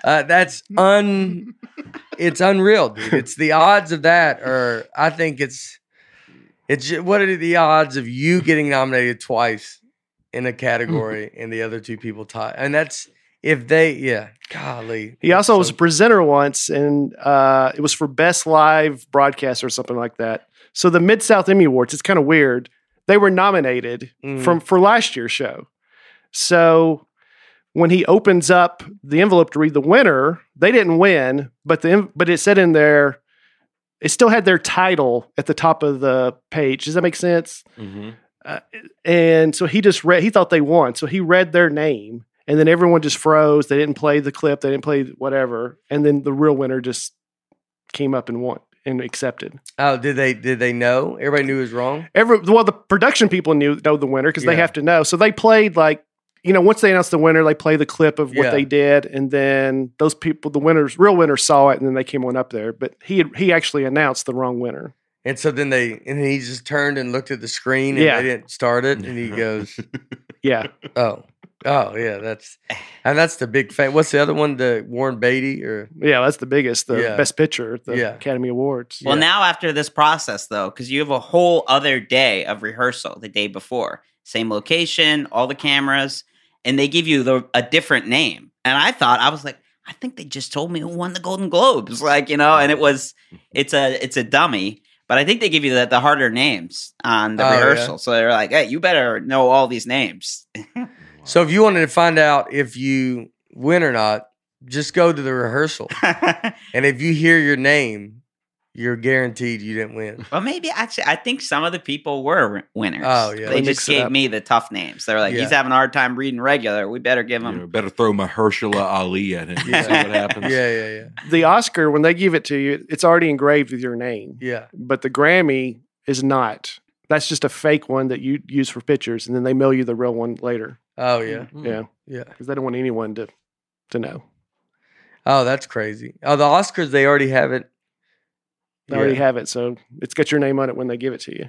Wow. If you win a Grammy, you're going to put it in here? Oh, yeah. Yeah. Put it somewhere. Right here. Yeah, we'll find a spot for it. He'll break this on air. Yeah. I looked up why they're called. I forgot to look up Tony. I don't know why Tony's called a Tony. An Oscar is called an Oscar because one of the women who worked there said it kind of looked like the statue looked like her uncle Oscar. Oh. So that's why they call it that. That's all it took, huh? Yeah, that's so funny to be this big kind of Academy Award is like this big name. And Oscar is the Oscars it's a great name. Yeah. But it's funny that it all just starts with like, it almost like you would take the awards, it makes them not seem as serious. If someone, like if you won an Oscar and then you're looking at it and just someone just came up to you and said, it's called an Oscar because this lady looked like her uncle. And then he just walked away, you would be like, well, it's not even impressive anymore. Yeah. Grammy's called a Grammy because it's short for gramophone, because that's what the image is. Okay. Yeah. Emmy was Emophone. It's close, actually. It was originally IMMY, which is a piece of TV equipment. And they said, well, let's soften it and call it Emmy, like a girl's name. So that's why it's called that. IMMY is a TV. It says it's short for Image Orthicon Tube, which that doesn't spell Emmy, but yeah. But then they said, let's feminize it and call it Emmy with an E. Yeah. All right. And Tony, I forgot to look. Yeah. It's so crazy too, though, the adrenaline after the show, because it's live. It's all these things. They have to be. There's no mistakes. It's all shot to air. So when it's done, everybody's in this just crazy, exciting kind of moment. And I actually worked too behind the scenes for the Emmys a while ago. I was like producing a segment, and I was at this party. It's called the Governor's Ball. And this was still a big accomplishment. I'm working behind the scenes. And this lady who was a governor, she's high up in the Emmys, comes up to me and she said, I just want to tell you, we have a lot of plans for you. We really think you have a huge future with us. And I was like, oh my God, she loves what I'm doing with this behind the scenes stuff. And then it dawns on me that she thinks I'm Peter Dinklage. I was about to say, she thought you're Peter Dinklage, yeah. She did. So she had a lot of big plans with Peter. Yeah. But I went from being like so honored and like, oh my God, that's the nicest thing I've ever heard. And then to being like, that's the funniest thing I ever heard. And I'm like laughing in real time a little bit, trying to be like, Yeah. Have you ever attended any of the award shows just as in the audience? No. Yeah. No, not like this. Are you a member? You always answer it like you're about to say yes. You see his face? Like, is there a story coming behind? Did you notice it? Yeah, he goes, no. Yeah. I almost did. I got a lot of almost. Yeah. Right? Because I'll get a lot of like, hey, we may have a ticket for you, or just come, and I'll be hanging out, and I go to the parties after, but never made it in. Is that? I mean, he does it a lot too. Like he goes, no. He's like, you think like, I was going to get a little story out of it. No. We went to the after party for what? The Grant Golden Globes. Was it Golden Globes? Yeah, you went with. Didn't you go with Jimmy Fallon? Yeah, but I thought it was Emmys or Grammys. No, because it was NBC. Oh yeah. So I guess it was Golden Globes, and then we went to the. When I first was like working with Fallon, we were going to write a show, and we wrote that show together. We went, and me and Laura, have we talked about this? I don't know. Like me and Laura went, and I got invited to. It was like the first kind of crazy thing to be like. They were like, "You want to come to the after party?" To the, to their after party. We found Tonight Show's after party. And so we were like, yeah, it's crazy. And he was like, oh my gosh, this was like the first kind of like Hollywood-y thing to be like, oh man, who's going to be there and all this kind of stuff. And then we go, and I went and bought a tux, or I bought a suit like the day before. Like we found out very late. I had to buy a suit. Just, I didn't know what you were supposed to wear, like, and all this kind of stuff. And we went in and like, everybody's there. I remember seeing like Nicole Kidman and, who's she married? Chris Martin?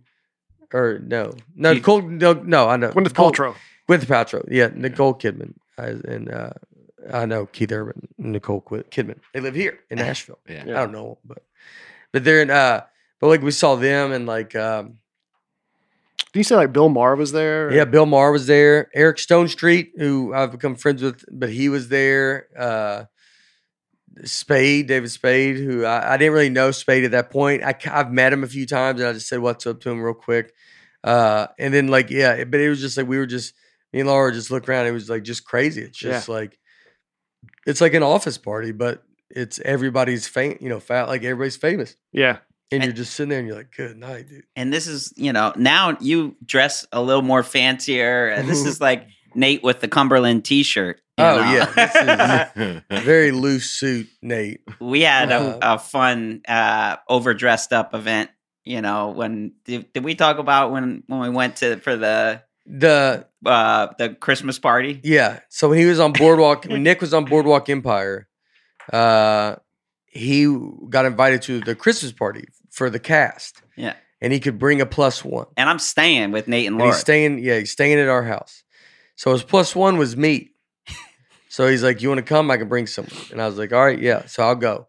So me and Nick go. It's and this is, Nick's been around these people, but like I've never been around any of these people. Like I don't know, it's like you're just kind of like nervous to be like, oh, these like celebrities are going to be there and these actors. And so Nick, he goes, look, you got to dress up. This is like a real nice place, right? And I was like, all right.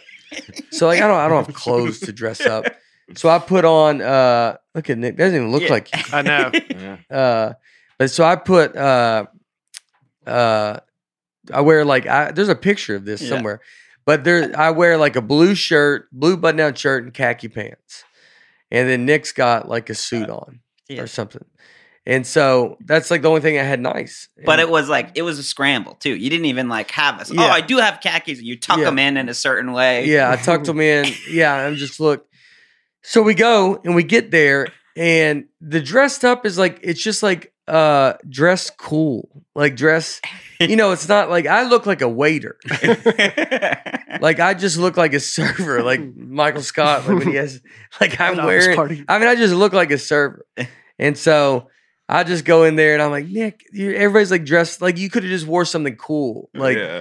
And I'm like, oh, gosh. And then Nick's got a suit on. He looks good. Like you could wear a suit. You could wear, you could wear a hoodie with a jacket on it, like that looked kind of stylish. But so we're going down there. So Nick gets there and Nick's like, I'm gonna go make the rounds.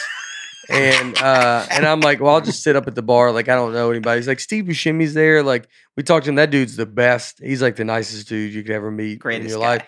The guys that all in the Boardwalk Empire, the guys that played Al Capone or whoever.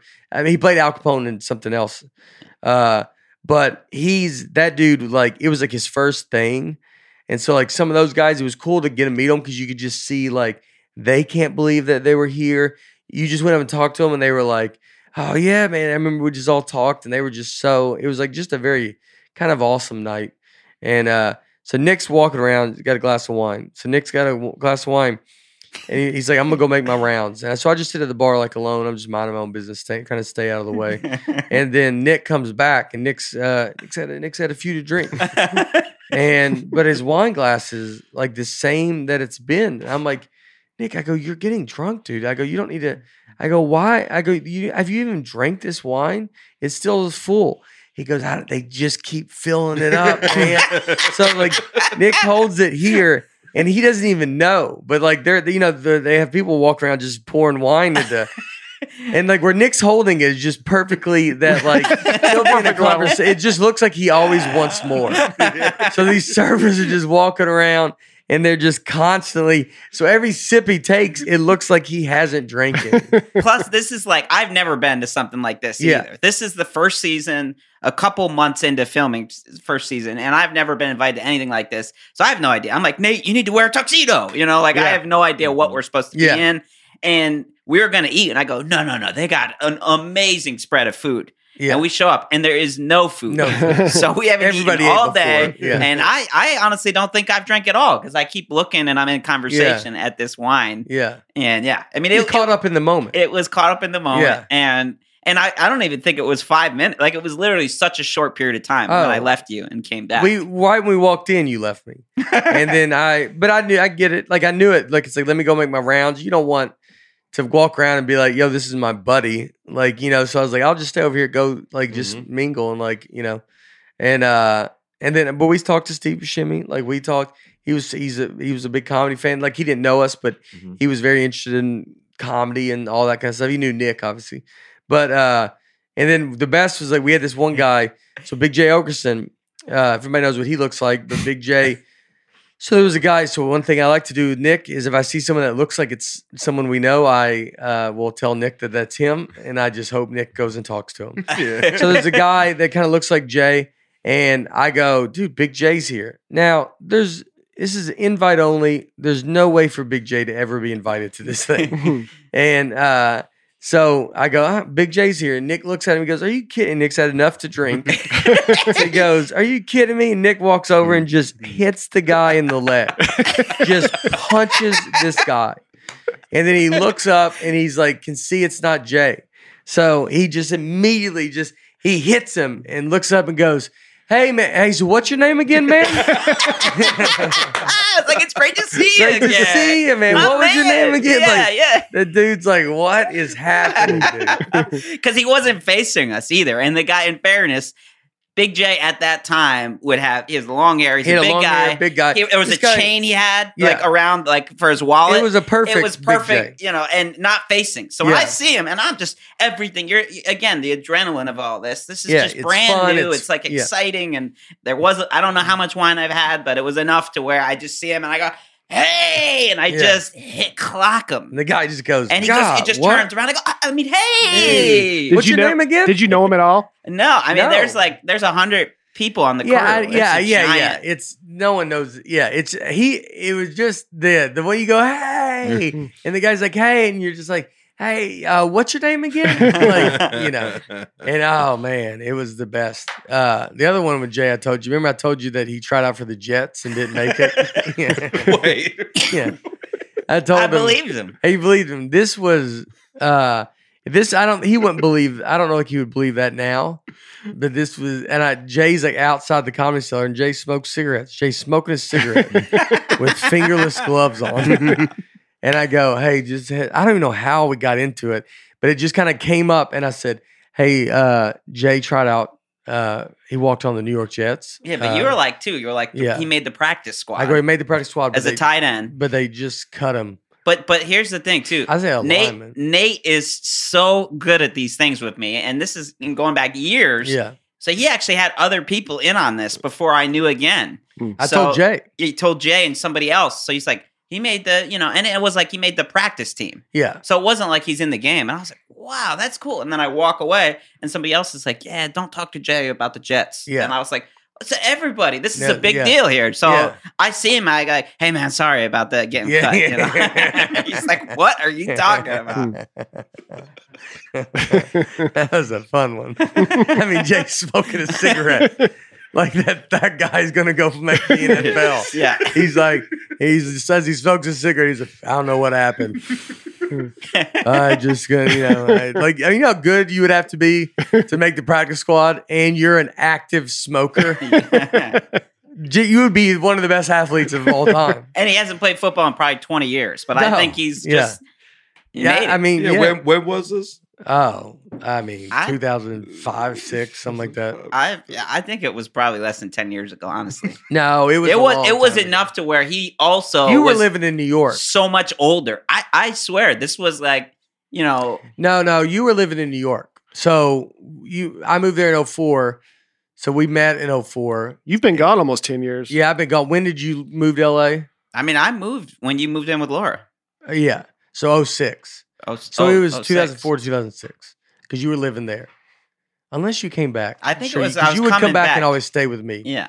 I don't know. It does. I don't think it really matters. I don't think people are like, well, let's get it down. Guys, let's just care. What are we looking at? But Jay used to have long hair. Now it's cut short. But yeah. Do you know anyone who's ever been a seat filler? No. I don't. A seat filler? No. Somebody actually told me once, this is going back almost 20 years ago, that the David Letterman show, I wouldn't be able to be there because I'm too distracting in the audience. Just in general. Like, I'm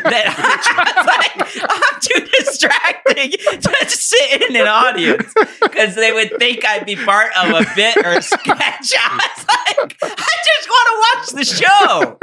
They were like, you can't, because then we're gonna have to pay you. I was like, I wanna pay to watch this. Yeah. This is like early 2000s, but I was so stunned. I mean, it wasn't so like, unfair. It wasn't like a kid. It was like an official person with like a clipboard. Yeah.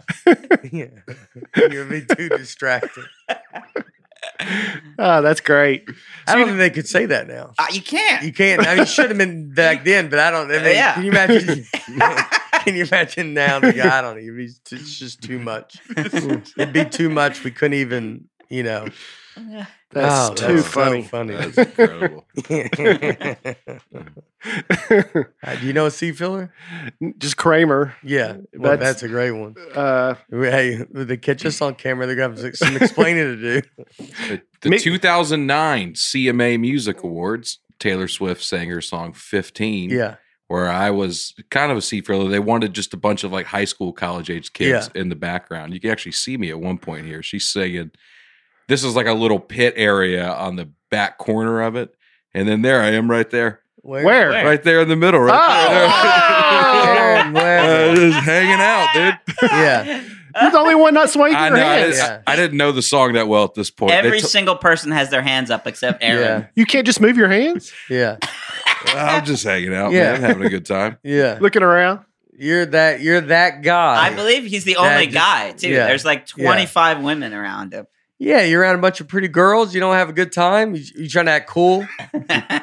Yeah, he was trying to do a little bit of that, probably. It's probably a mix of that. Yeah, but I didn't know the song that well. I remember you look at the camera and you're like, I don't know the song that good. Like, that's how cool you act. Like you go, the camera hits you. You're like, I don't listen to this type of music. I listen to more like 9 Inch Nails and stuff. And that's the whole.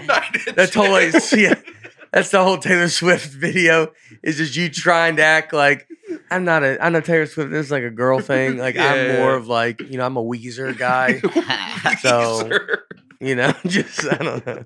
Were you trying to sing along? It looked like you were moving your mouth a little bit. They told everybody, please sing along, and I didn't know that. I know the song very well now, but I didn't know what song was it? 15 by Taylor Swift. I've been rolling with it. So you were just like, I mean, look how everybody's so into it. Yeah, and you were just mouthing, kind of like pretend. I didn't know the camera was on me at that point. Yeah. See, these are the girls I went to high school with right here. You know them? Yeah, I know them. Melissa and Samantha. And then I'm just in the mix, man. I remember that was a very fun. And did you get it though? Like, because you knew her brother, like. So yeah, she told her brother, like, just bring a big group of kids from your high school out, and you can be in this area. Yeah. So I was just one of them. Oh yeah, that's super cool. Wait, where? Yeah, and she went to Hendersonville High School. Oh yeah. She went to Hendersonville. And see, there's an HHS loves Taylor. I didn't see that. That's yeah. And then and then you went to it's only got 2,600 views. It's her least viewed video. Aaron's the one who posted it. This is the only video they were like, no, you can definitely show this one. I mean, it's remarkable that this Taylor Swift live. How does it only have 2,600 views? Oh, this is views? posted by just some unofficial fan channel. Swifty. Yeah. Oh, that is Taylor Swift featuring Aaron Weber. It's on his website. It's a credit. Is it? I get brought up on stage. And her brother went to your high school. Yeah. JP2 in Hendersonville. Yeah. And you went on vacations with her family though. It wasn't a regular thing, but I went on one with her family my senior year. Yeah. High school. Pretty fun. I had forgotten about this till we were talking about that happened.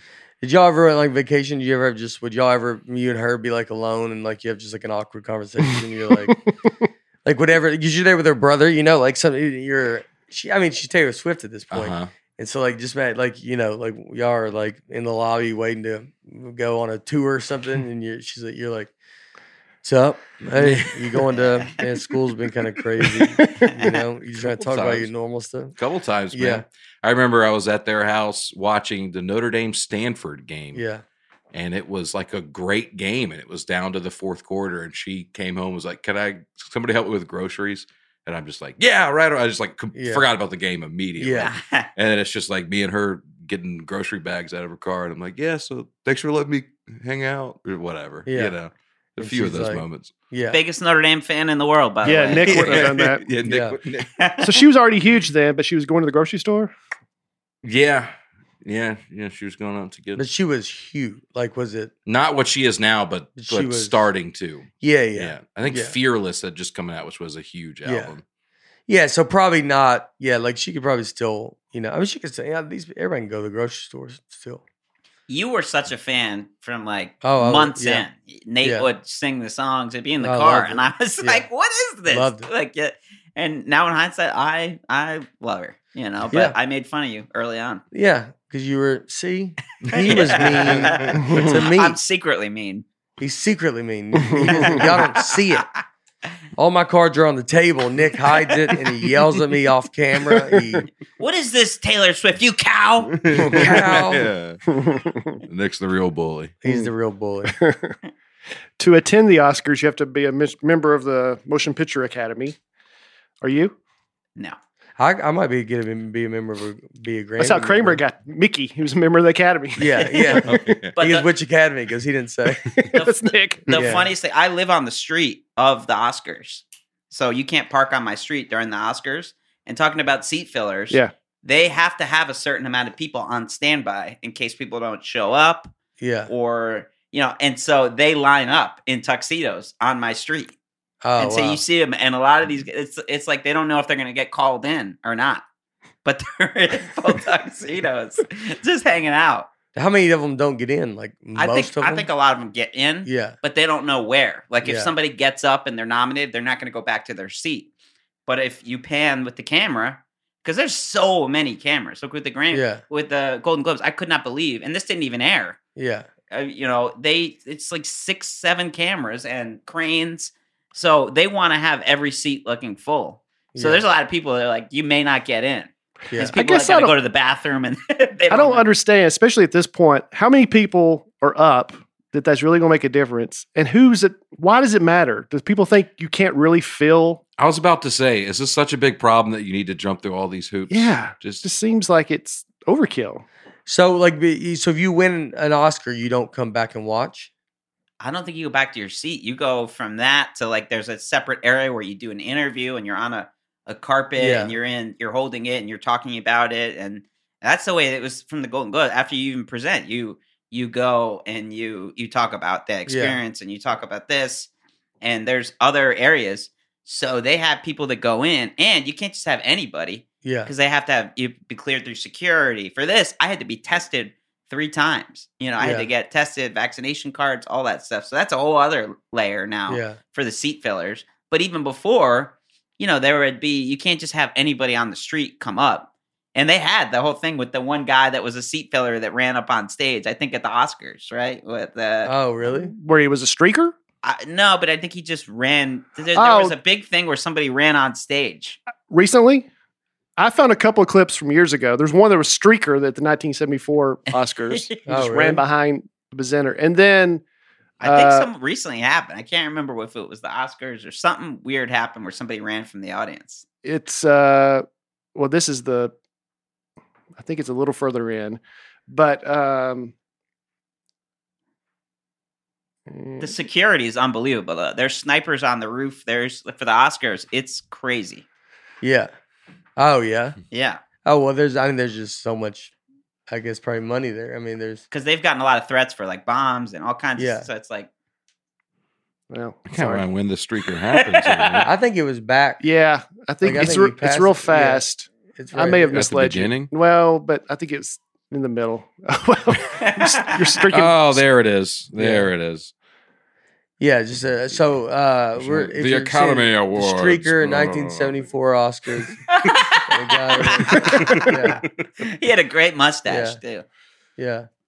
But the best was the guy. This is like the Emmys. Betty Thomas was on Hill Street Blues, and she won an award. And a guy, you see her in the audience, like celebrating with her spouse or whatever. And then a guy goes up on stage and says, Betty could not be here tonight. So she wants to thank, and just starts giving a speech. And he's just some guy who crashes events. That's great. Oh, really? Just crashed it. And then everybody's like, what is going on? She's right here.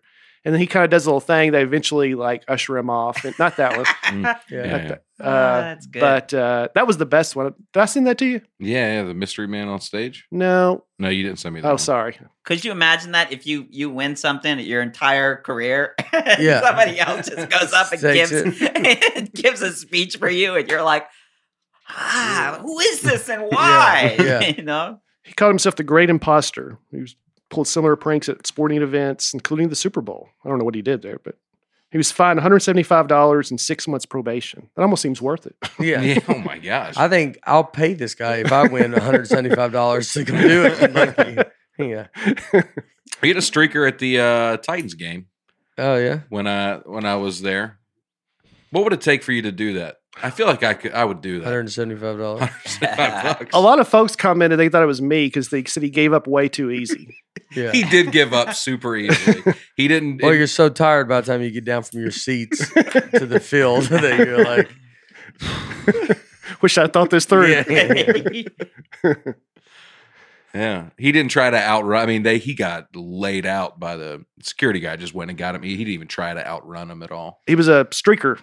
No, he wasn't naked. It was just a guy who ran on the field. Just a guy running on the field. Well, I don't know why they don't that's the one they always say they don't show it, you know, and you're like, just show it. Like, don't. They're trying to discourage people from doing it. But I mean, you're doing it in front of 80,000 people.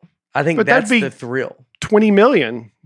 And then it's immortalized forever on film too. Then you've got a clip of it. Well, there was a guy too with the John 3:16 sign, the Rainbow Man. And people would start paying for him to go to all these crazy events, and he would have the sign, or I think he ran on the field, and it ended up nuts. His story. He ended up like, I think there's a 30 for 30. There's a 30 for 30. I think, but he ended up. It just got wild. People were paying for him to go to these things, and it ended with him being arrested. And he's in jail. Oh, really? For a long time? Think so. What did he do? Because there was I don't know the whole story, but it was like it was like a dog day afternoon where he had people like under he had them basically in like a hotel. They were like hostages. I mean, you telling the story is, if I imagine being a detective and you're the guy that we're trying to, there'd be multiple times I'd go, all right, man, well, thanks for coming in. And then you'd be like, yeah, well, you had people in this hotel as hostages. I'm like, what? Hold on, come back. You're like, it would just start like, it would honestly, like, if you were the one that we're trying to get this guy to go to jail. Yeah, I thought he just held up the John 3:16 sign. Yeah, he did. He did, but look into it. The story gets wild. Our buddy Walker Hayes was a big part of that Chiefs-Bengals game yesterday. Oh, really? He performed at halftime, the fancy song, and did you see this? Oh. It was so loud that the CBS broadcasters couldn't hear each other to talk. Oh, somebody messed up and they were down on the field at halftime and put the speakers right in front of them. So it just blasted out everybody. And it was a big talk on social media. Yeah, that's funny. Yeah. Fancy light. That, like, it was just that. I think so. It was just so loud that you're trying to hear the announcers and you just hear it blasting behind you. Yeah. That's crazy. So this guy was charged with, he did take hostages. Took a turn. See, the story makes it's look it up. Yeah. It's pretty wild. But he would go to every major sporting event. People would pay for him to go because he would hold the sign said John 3:16. Yeah, and so he would go to everywhere wearing the rainbow wig, and was very famous to be the ultimate person that would sneak into stuff. Crazy, and then he ended up being like crazy. Why did they pay him to hold up that sign? Well, I think there were certain people. I don't know all the details, but I think certain people were paying because he was sort of showing, pro-religion, message. Couldn't they just bought a ticket and do it themselves? Because he would go into like the World Series and like the Wimbledon and I think he ran on the field and ran into this is all like 80s. Yeah. Like, this is where no internet. Yeah, you could just get. Listen, this is Roland Stewart was briefly jailed by Moscow police at the 1980 Summer Olympics. In the late 1980s, he began a series of stink bomb attacks Targets included a cathedral, a newspaper, the Trinity Broadcasting Network, and a Christian bookstore. The stated intent of an attempted attack at the AMA, the American Music Awards, bringing it back around to the topic, was to show the public that God thinks this stinks. So he did a stink bomb attack there. I mean, he was a big part of my childhood in the sense that every sporting event, I feel like you would see 80s, Monday Night Football, Howard Cosell. Yeah. I remember just that guy holding the sign. The John 3:16 though? Like every time they would kick a field goal, because he'd usually be behind the goalpost. Yeah. He had the best seats everywhere. Yeah, I wonder how he got all those seats. At the time, I didn't realize somebody was funding it. Oh, yeah? Yeah, at the time, I didn't realize it was the same guy. Because they just they liked that he was there. Like, or someone was like, wanted the message. I think it was people liked it. There was a religious message, just that there was the John 3:16, and he was so recognizable with the wig, and maybe just somebody thought it was funny that he's doing all this crazy stuff. Running on, so. Yeah. Huh. All right. So, EGOT, do you know what that is? Yeah. There's only been a very few. You could be the Whoopi Goldberg. Yep. That's all I know. Yeah, I said it's very, very, I don't contradict myself. Go for West Side Story. Yeah. Yep. Right? Rita Moreno. Yes. Mm-hmm. There's been actually more than I realized because there's been a lot of composers and people like that. But just for acting, there's very few. Helen Hayes, Rita Moreno, Audrey Hepburn, Whoopi Goldberg. And then there's been a few that won non-competitive, but they still got like a lifetime award. Barbra Streisand, Liza Minnelli, James Earl Jones, Harry Belafonte, and Quincy Jones. He's a composer, but what's non-competitive mean? Like instead of they won an award, but they weren't competing against other people. They got like a lifetime achievement or something like that. An honorary degree. An honorary, like a Grammy Legend Award or an adjunct Oscar. Stuff like that. There's more directors and stuff like that, but as far as actual actors, very few.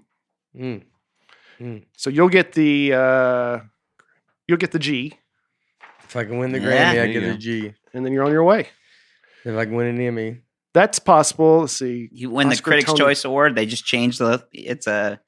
Yeah. Really, Grammy, at first blush, you'd think that'd be the hardest one for you. As far as you think a Grammy is music. Yeah. So I could see you in a movie or a TV show or... I think you're going to struggle with that T, dude. Tony's. You're going to be ego. If I could write, Tonight. I could write Nate Land the Musical. Or just is it a Broadway show or does it got to be a musical? Well, it could be a Broadway show, right? Yeah, I think it's just Broadway awards. Oh, yeah. So you do a Broadway show and just write. Most Broadway shows are musicals, but it didn't have to be. A play is what you're saying. Yeah. It's a one-man show about your and Brian's friendship. Yes. Yeah. Rated R. Called Dead Gummit. Kids not allowed. Is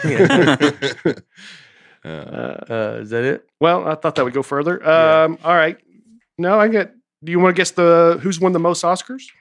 I would guess Meryl Streep. Yeah. Tom Hanks. Meryl Streep has been nominated by far the most. 21 times. Wow. That is crazy. How many did she won? Nick, she's won 3. How do you only win 3? That's what doesn't make sense. If you're doing something where you're nominated 21 times and you only win 3. Susan Lucci was the ultimate, do you know who that is? For Daytime Emmy, she was a soap opera star, and she was nominated year after year after year after year, and she never would win. And she finally won, but it was like a long streak. She was known as the one who always would never win. Wow. But Meryl Streep was nominated 21 times. The next closest is Jack Nicholson with 12. So she almost doubled dominating. Yeah. But Katharine Hepburn has the most Oscars with 4. I thought it would be much more than that. Yeah. 4 is the most. For acting. I would have thought Meryl Streep had about 10. Yeah. For directing and I was thinking composer, maybe John Williams. He's probably got 30 or something like that. Oh, is there who has the most Oscars? Is there someone that has 30? I look sound editing. Look how many John Williams just. Yeah, John Williams is nominated for 52. He's won 5. That's still not crazy. That's still not. No. But it's still not crazy. Walt Disney. It's 26. 26 Oscars. Yeah. Wow. SNL's been nominated. I saw where just Lorne Michaels has been nominated for almost 100 Emmys, I think. Wow. That's crazy. SNL's over 250 nominations in the show's history. But it's been on for 40-something years. Nearly 50 years. Yeah. Critics' Choice Awards. There's been 2 people who won 3 times. Allison Janney, Sarah Paulson. It's a very new award show. It's my favorite one. Yeah. For TV, I think they've been doing it for 10 years. Yeah. So I win that one. I mean, if I'm at 1, you're on your way. I'm on my way. I mean, I'm almost to the top. You're in the mix. Yeah. Yep. Tickets for the first ever Academy Award were $5 to attend. Wow. I mean, that's, when was the first Academy Awards? 1929. Yeah. People still have to pay to attend. Really? If you're nominated, you don't. The studio or somebody will pay for you. But if you're a member of the Motion Picture Academy and you get a chance to get a ticket prices run from $150 to $750 for a seat. But the actors that are there, I mean, it's only the nominated actors that are there, and then it's... No, because this theater holds 3,400 people. Yeah. So it's a big theater, and the Motion Picture Academy is twice that many members. So... Yeah, didn't Sebastian go, Maniscalco, and he was sitting in the top or something like that? I didn't see that at the Oscars. Well, if you're part of a movie, though, that's nominated, they'll give tickets to supporting. Yeah, but they go sit. They don't get to sit. They sit farther back. I mean, I think it depends on what the movie is, And he was a part of Green Book, right? Yeah, and that won the Oscar. Big shout out, Peter Farley, the best guy. Yeah. But if you ever sit at the top, you'd probably still see some pretty well-known actors. Yeah. Probably. I'm guessing. Yeah, I would see, you would see, or someone like... That's good. I mean, it's crazy because Sebastian's someone in that world where they go, he's... Everybody's kind of looks at him oh, well, I don't know who this guy is. You're well, this guy could sell this room out alone. Maybe 10 to 15 times. Right. It's kind of weird. Very few of the other people who are more famous could do that. Oh, they couldn't. Maybe none of them. Maybe none of them. Yeah. Maybe none of them. Not as much as he could. If it was Brad Pitt was going to go speak, he could probably sell it out, but you're when people are what is he going to do? You wouldn't know what he's going to do. Could Leonardo DiCaprio sell out an arena? No. No. I mean, that's funny. That's always the craziest thing is it seems people are oh, who's this Sebastian guy? And you're that guy, I mean, he sold out 4 gardens. Listen to this, how crazy this is. 1961. So the biggest award for Grammys is Album of the Year. 1961, Bob Newhart won not just for Comedy Album of the Year for anything. The last award. He beat out Harry Belafonte, Frank Sinatra, Nat King Cole, and 2 other nominees. Wow. How crazy is that? With a comedy album? With a comedy album. Whoa. Wow. Was it musical or was it his calls and stuff? And yeah, it was comedy. Yeah. Yeah, it was I think it was his first one because he also got Best Newcomer or something like that. They didn't do they probably didn't have a comedy album back then either. No, I think he won that too. Oh, really? I think he won Comedy Album of the Year, and then later in the night, he wins just Album of the Year. Man. That's crazy. How crazy is that? Dominating. George Carlin has the most nominations for Comedy Album with 16. Bill Cosby has the most wins with 7. Wow. 7. All got probably taken back. Probably so. Midnight Cowboy was the first X-rated film to win Best Picture. Wow, X-rated? I've seen that. I think that'd be PG-13 now. Yeah. Uh-huh. There's a Seinfeld that plays off Midnight Cowboy. Do you know that? There's what? There's a Seinfeld episode where the mom and pop store. Yeah. Where they and Jerry wears the cowboy boots. Yeah. That's kind of playing off Midnight Cowboy. Oh, I've never seen Midnight Cowboy. It's great. Yeah. I'm walking here and all that. Oh, yeah. No, I don't even know what it is. And at the end, Kramer has a nosebleed. Yeah, yeah. All that's playing off this movie. Oh, I thought that was playing off the Dustin Hoffman. That is it. That's it. Yeah, but I thought that was from. I thought it was from Rain Man. No, it was that. Oh, so this movie's awesome. Yeah. Yeah. What is it about? Is one guy like a gigolo or something? And it's and Dustin Hoffman kind of mentors him. Yeah, mentors him, and he's sort of the pimp. Yeah. He's like a dumb buffoon who comes to. It's the John Voight. It's John Voight, right? John Voight. So it's also the John Voight's car episode. He moves to New York, and Dustin Hoffman takes him under his wing and just shows him the way. Yeah. But this is New York in the 70s, so it's like a whole different New York. Yeah. It won Best Picture, Best Director, Best Screenplay. It must be pretty good, I guess. Yeah. Yeah. Plays 36th on top 100 of all time. Wow. Wow. I'll have to check that out. Yeah. Maybe I'll try to if I get the time. Top movies of all time. I'm kind of busy right now in my own life, but I try to look at it. I'm watching rewatching The Sopranos. I rewatched Scream. The new one? No. I haven't seen the new one yet, but I'm going back to all of them. Yeah. Scream's my favorite movie. The first Scream is my favorite movie. Such a good movie. Yeah. And so, I'm pretty pumped about it. So I just went, I was watching them all this weekend. I like them all. They're fun. Yeah, you showed them to me. I watched it the first time. Yeah. That and I Know What You Did Last Summer. Yeah. I had heard of all these movies. I just never actually sat down and watched them. Yeah. No, they're a lot of fun. They're fun. Yeah. The first Scream's awesome. They're all awesome. I like it. But, the first one is it's my favorite movie. All right. The longest ever Oscar ceremony was 4 hours and 23 minutes back in 2002. How long do you get to speak? Do you know that? Is it supposed to 30 seconds? I don't know. The more famous you are, the more time. Is that true? It feels like it. I think if you're if you win the people that win the big awards, I think they are allowed to they usually give a pretty big speech. So when are your awards? Asked to keep 45 seconds. April 3rd. Will you be able to attend? Yes. Yes. Yeah. I don't know. I don't think I might be getting to go to the Critics' Choice Awards. But the Grammys. Because I already have a show, and it crushes me because I would have, I was excited to get to go to these. I've never been to them. And so I don't believe I'm going to be able to do that because I have a show that we've already, it's with Move and everything, it just ends up being. But the Grammys, I'm going to be able to be there. And so it's in Vegas. Awesome. So, yeah. It's exciting, man. It's exciting. It's crazy. It's crazy. Can't believe I'm even nominated. It's a big deal. He doesn't buy that. Aaron just said, I'm going to say it when I go, if I win. I can't believe I won. Would you rather them go I expected this and I would be mad otherwise? Yeah, honestly. Yeah. Wouldn't that be amazing? But I don't think anybody really feels like that. Okay. You think they do? How would you know, dude? Look at Meryl Streep's. I want to believe what you're saying because that.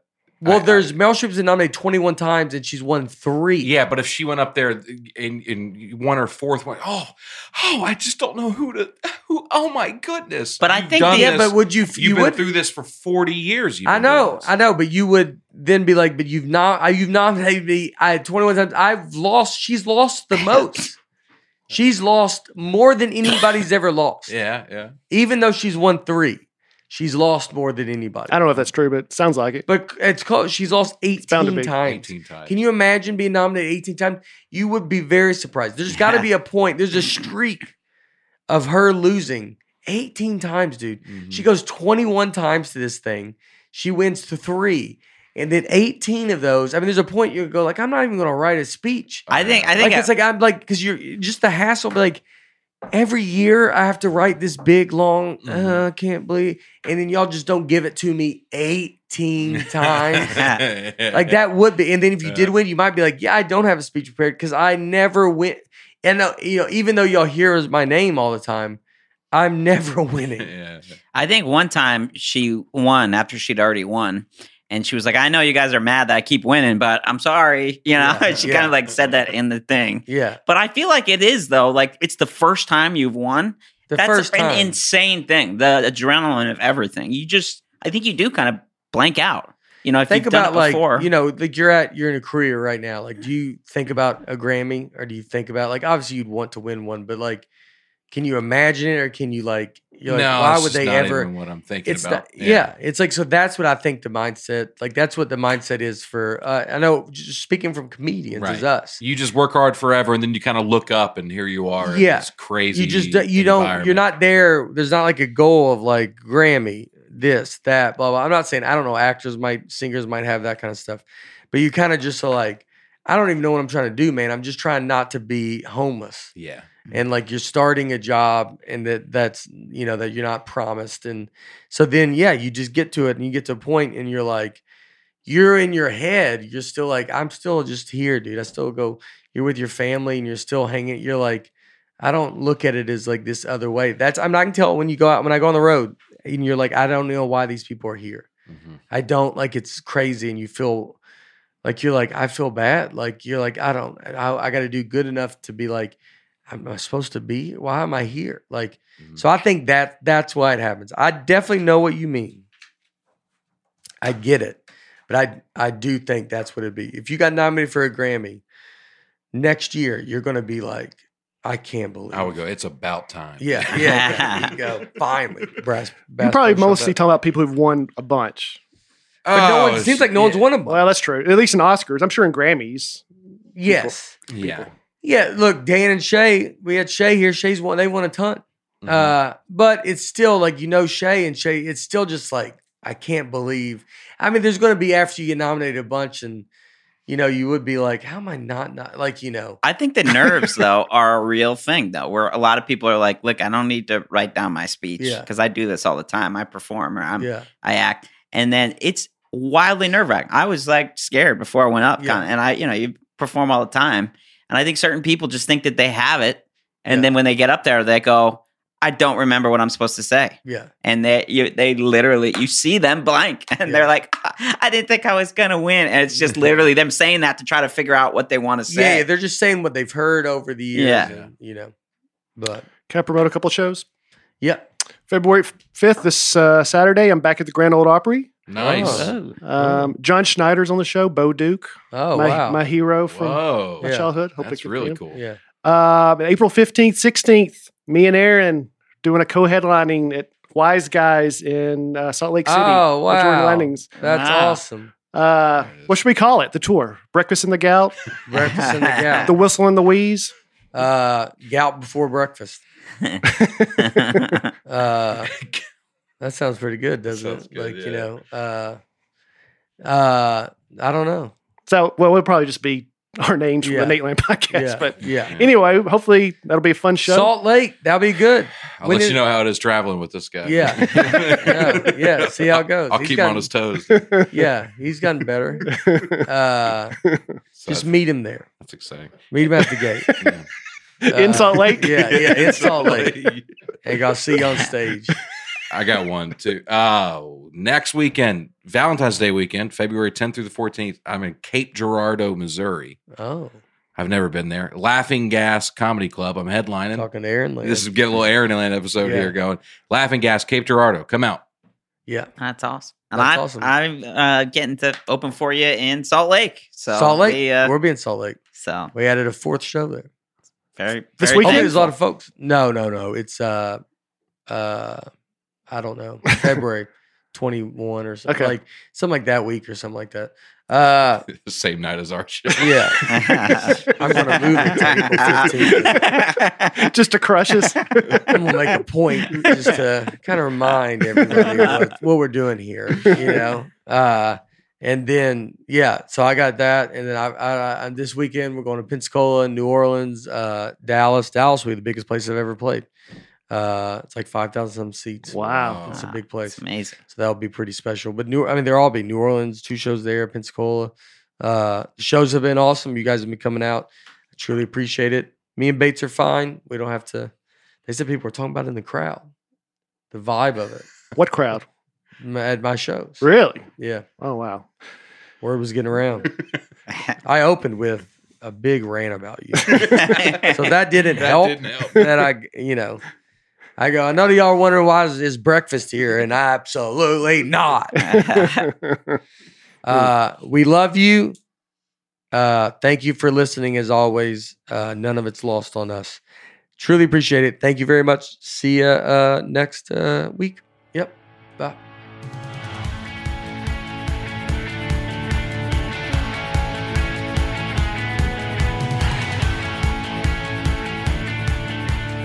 Thanks, everybody, for listening to the Nateland Podcast. Be sure to subscribe to our show on iTunes, Spotify, wherever you listen to your podcast. And please remember to leave us a rating or a comment. Nateland is produced by me, Nate Bargatze, and my wife, Laura, on the All Things Comedy Network. Recording and editing for the show is done by Genovations Consulting in partnership with Center Street Media. Thanks for tuning in. Be sure to catch us next week on the Nateland Podcast. Waiting on a tax return? Hopefully it ends up in your hands. Fraudulent tax returns due to identity theft increased by 30% in 2023. If you're in a bind this tax season, LifeLock can help. Our U.S.-based restoration specialists are experts dedicated to helping solve your identity theft issues. And all LifeLock plans are backed by the $1 Million Protection Package. So we'll reimburse you up to the limits of your plan if you lose money due to identity theft. Help protect your information this tax season with LifeLock. Save up to 25% your first year at LifeLock.com/aware.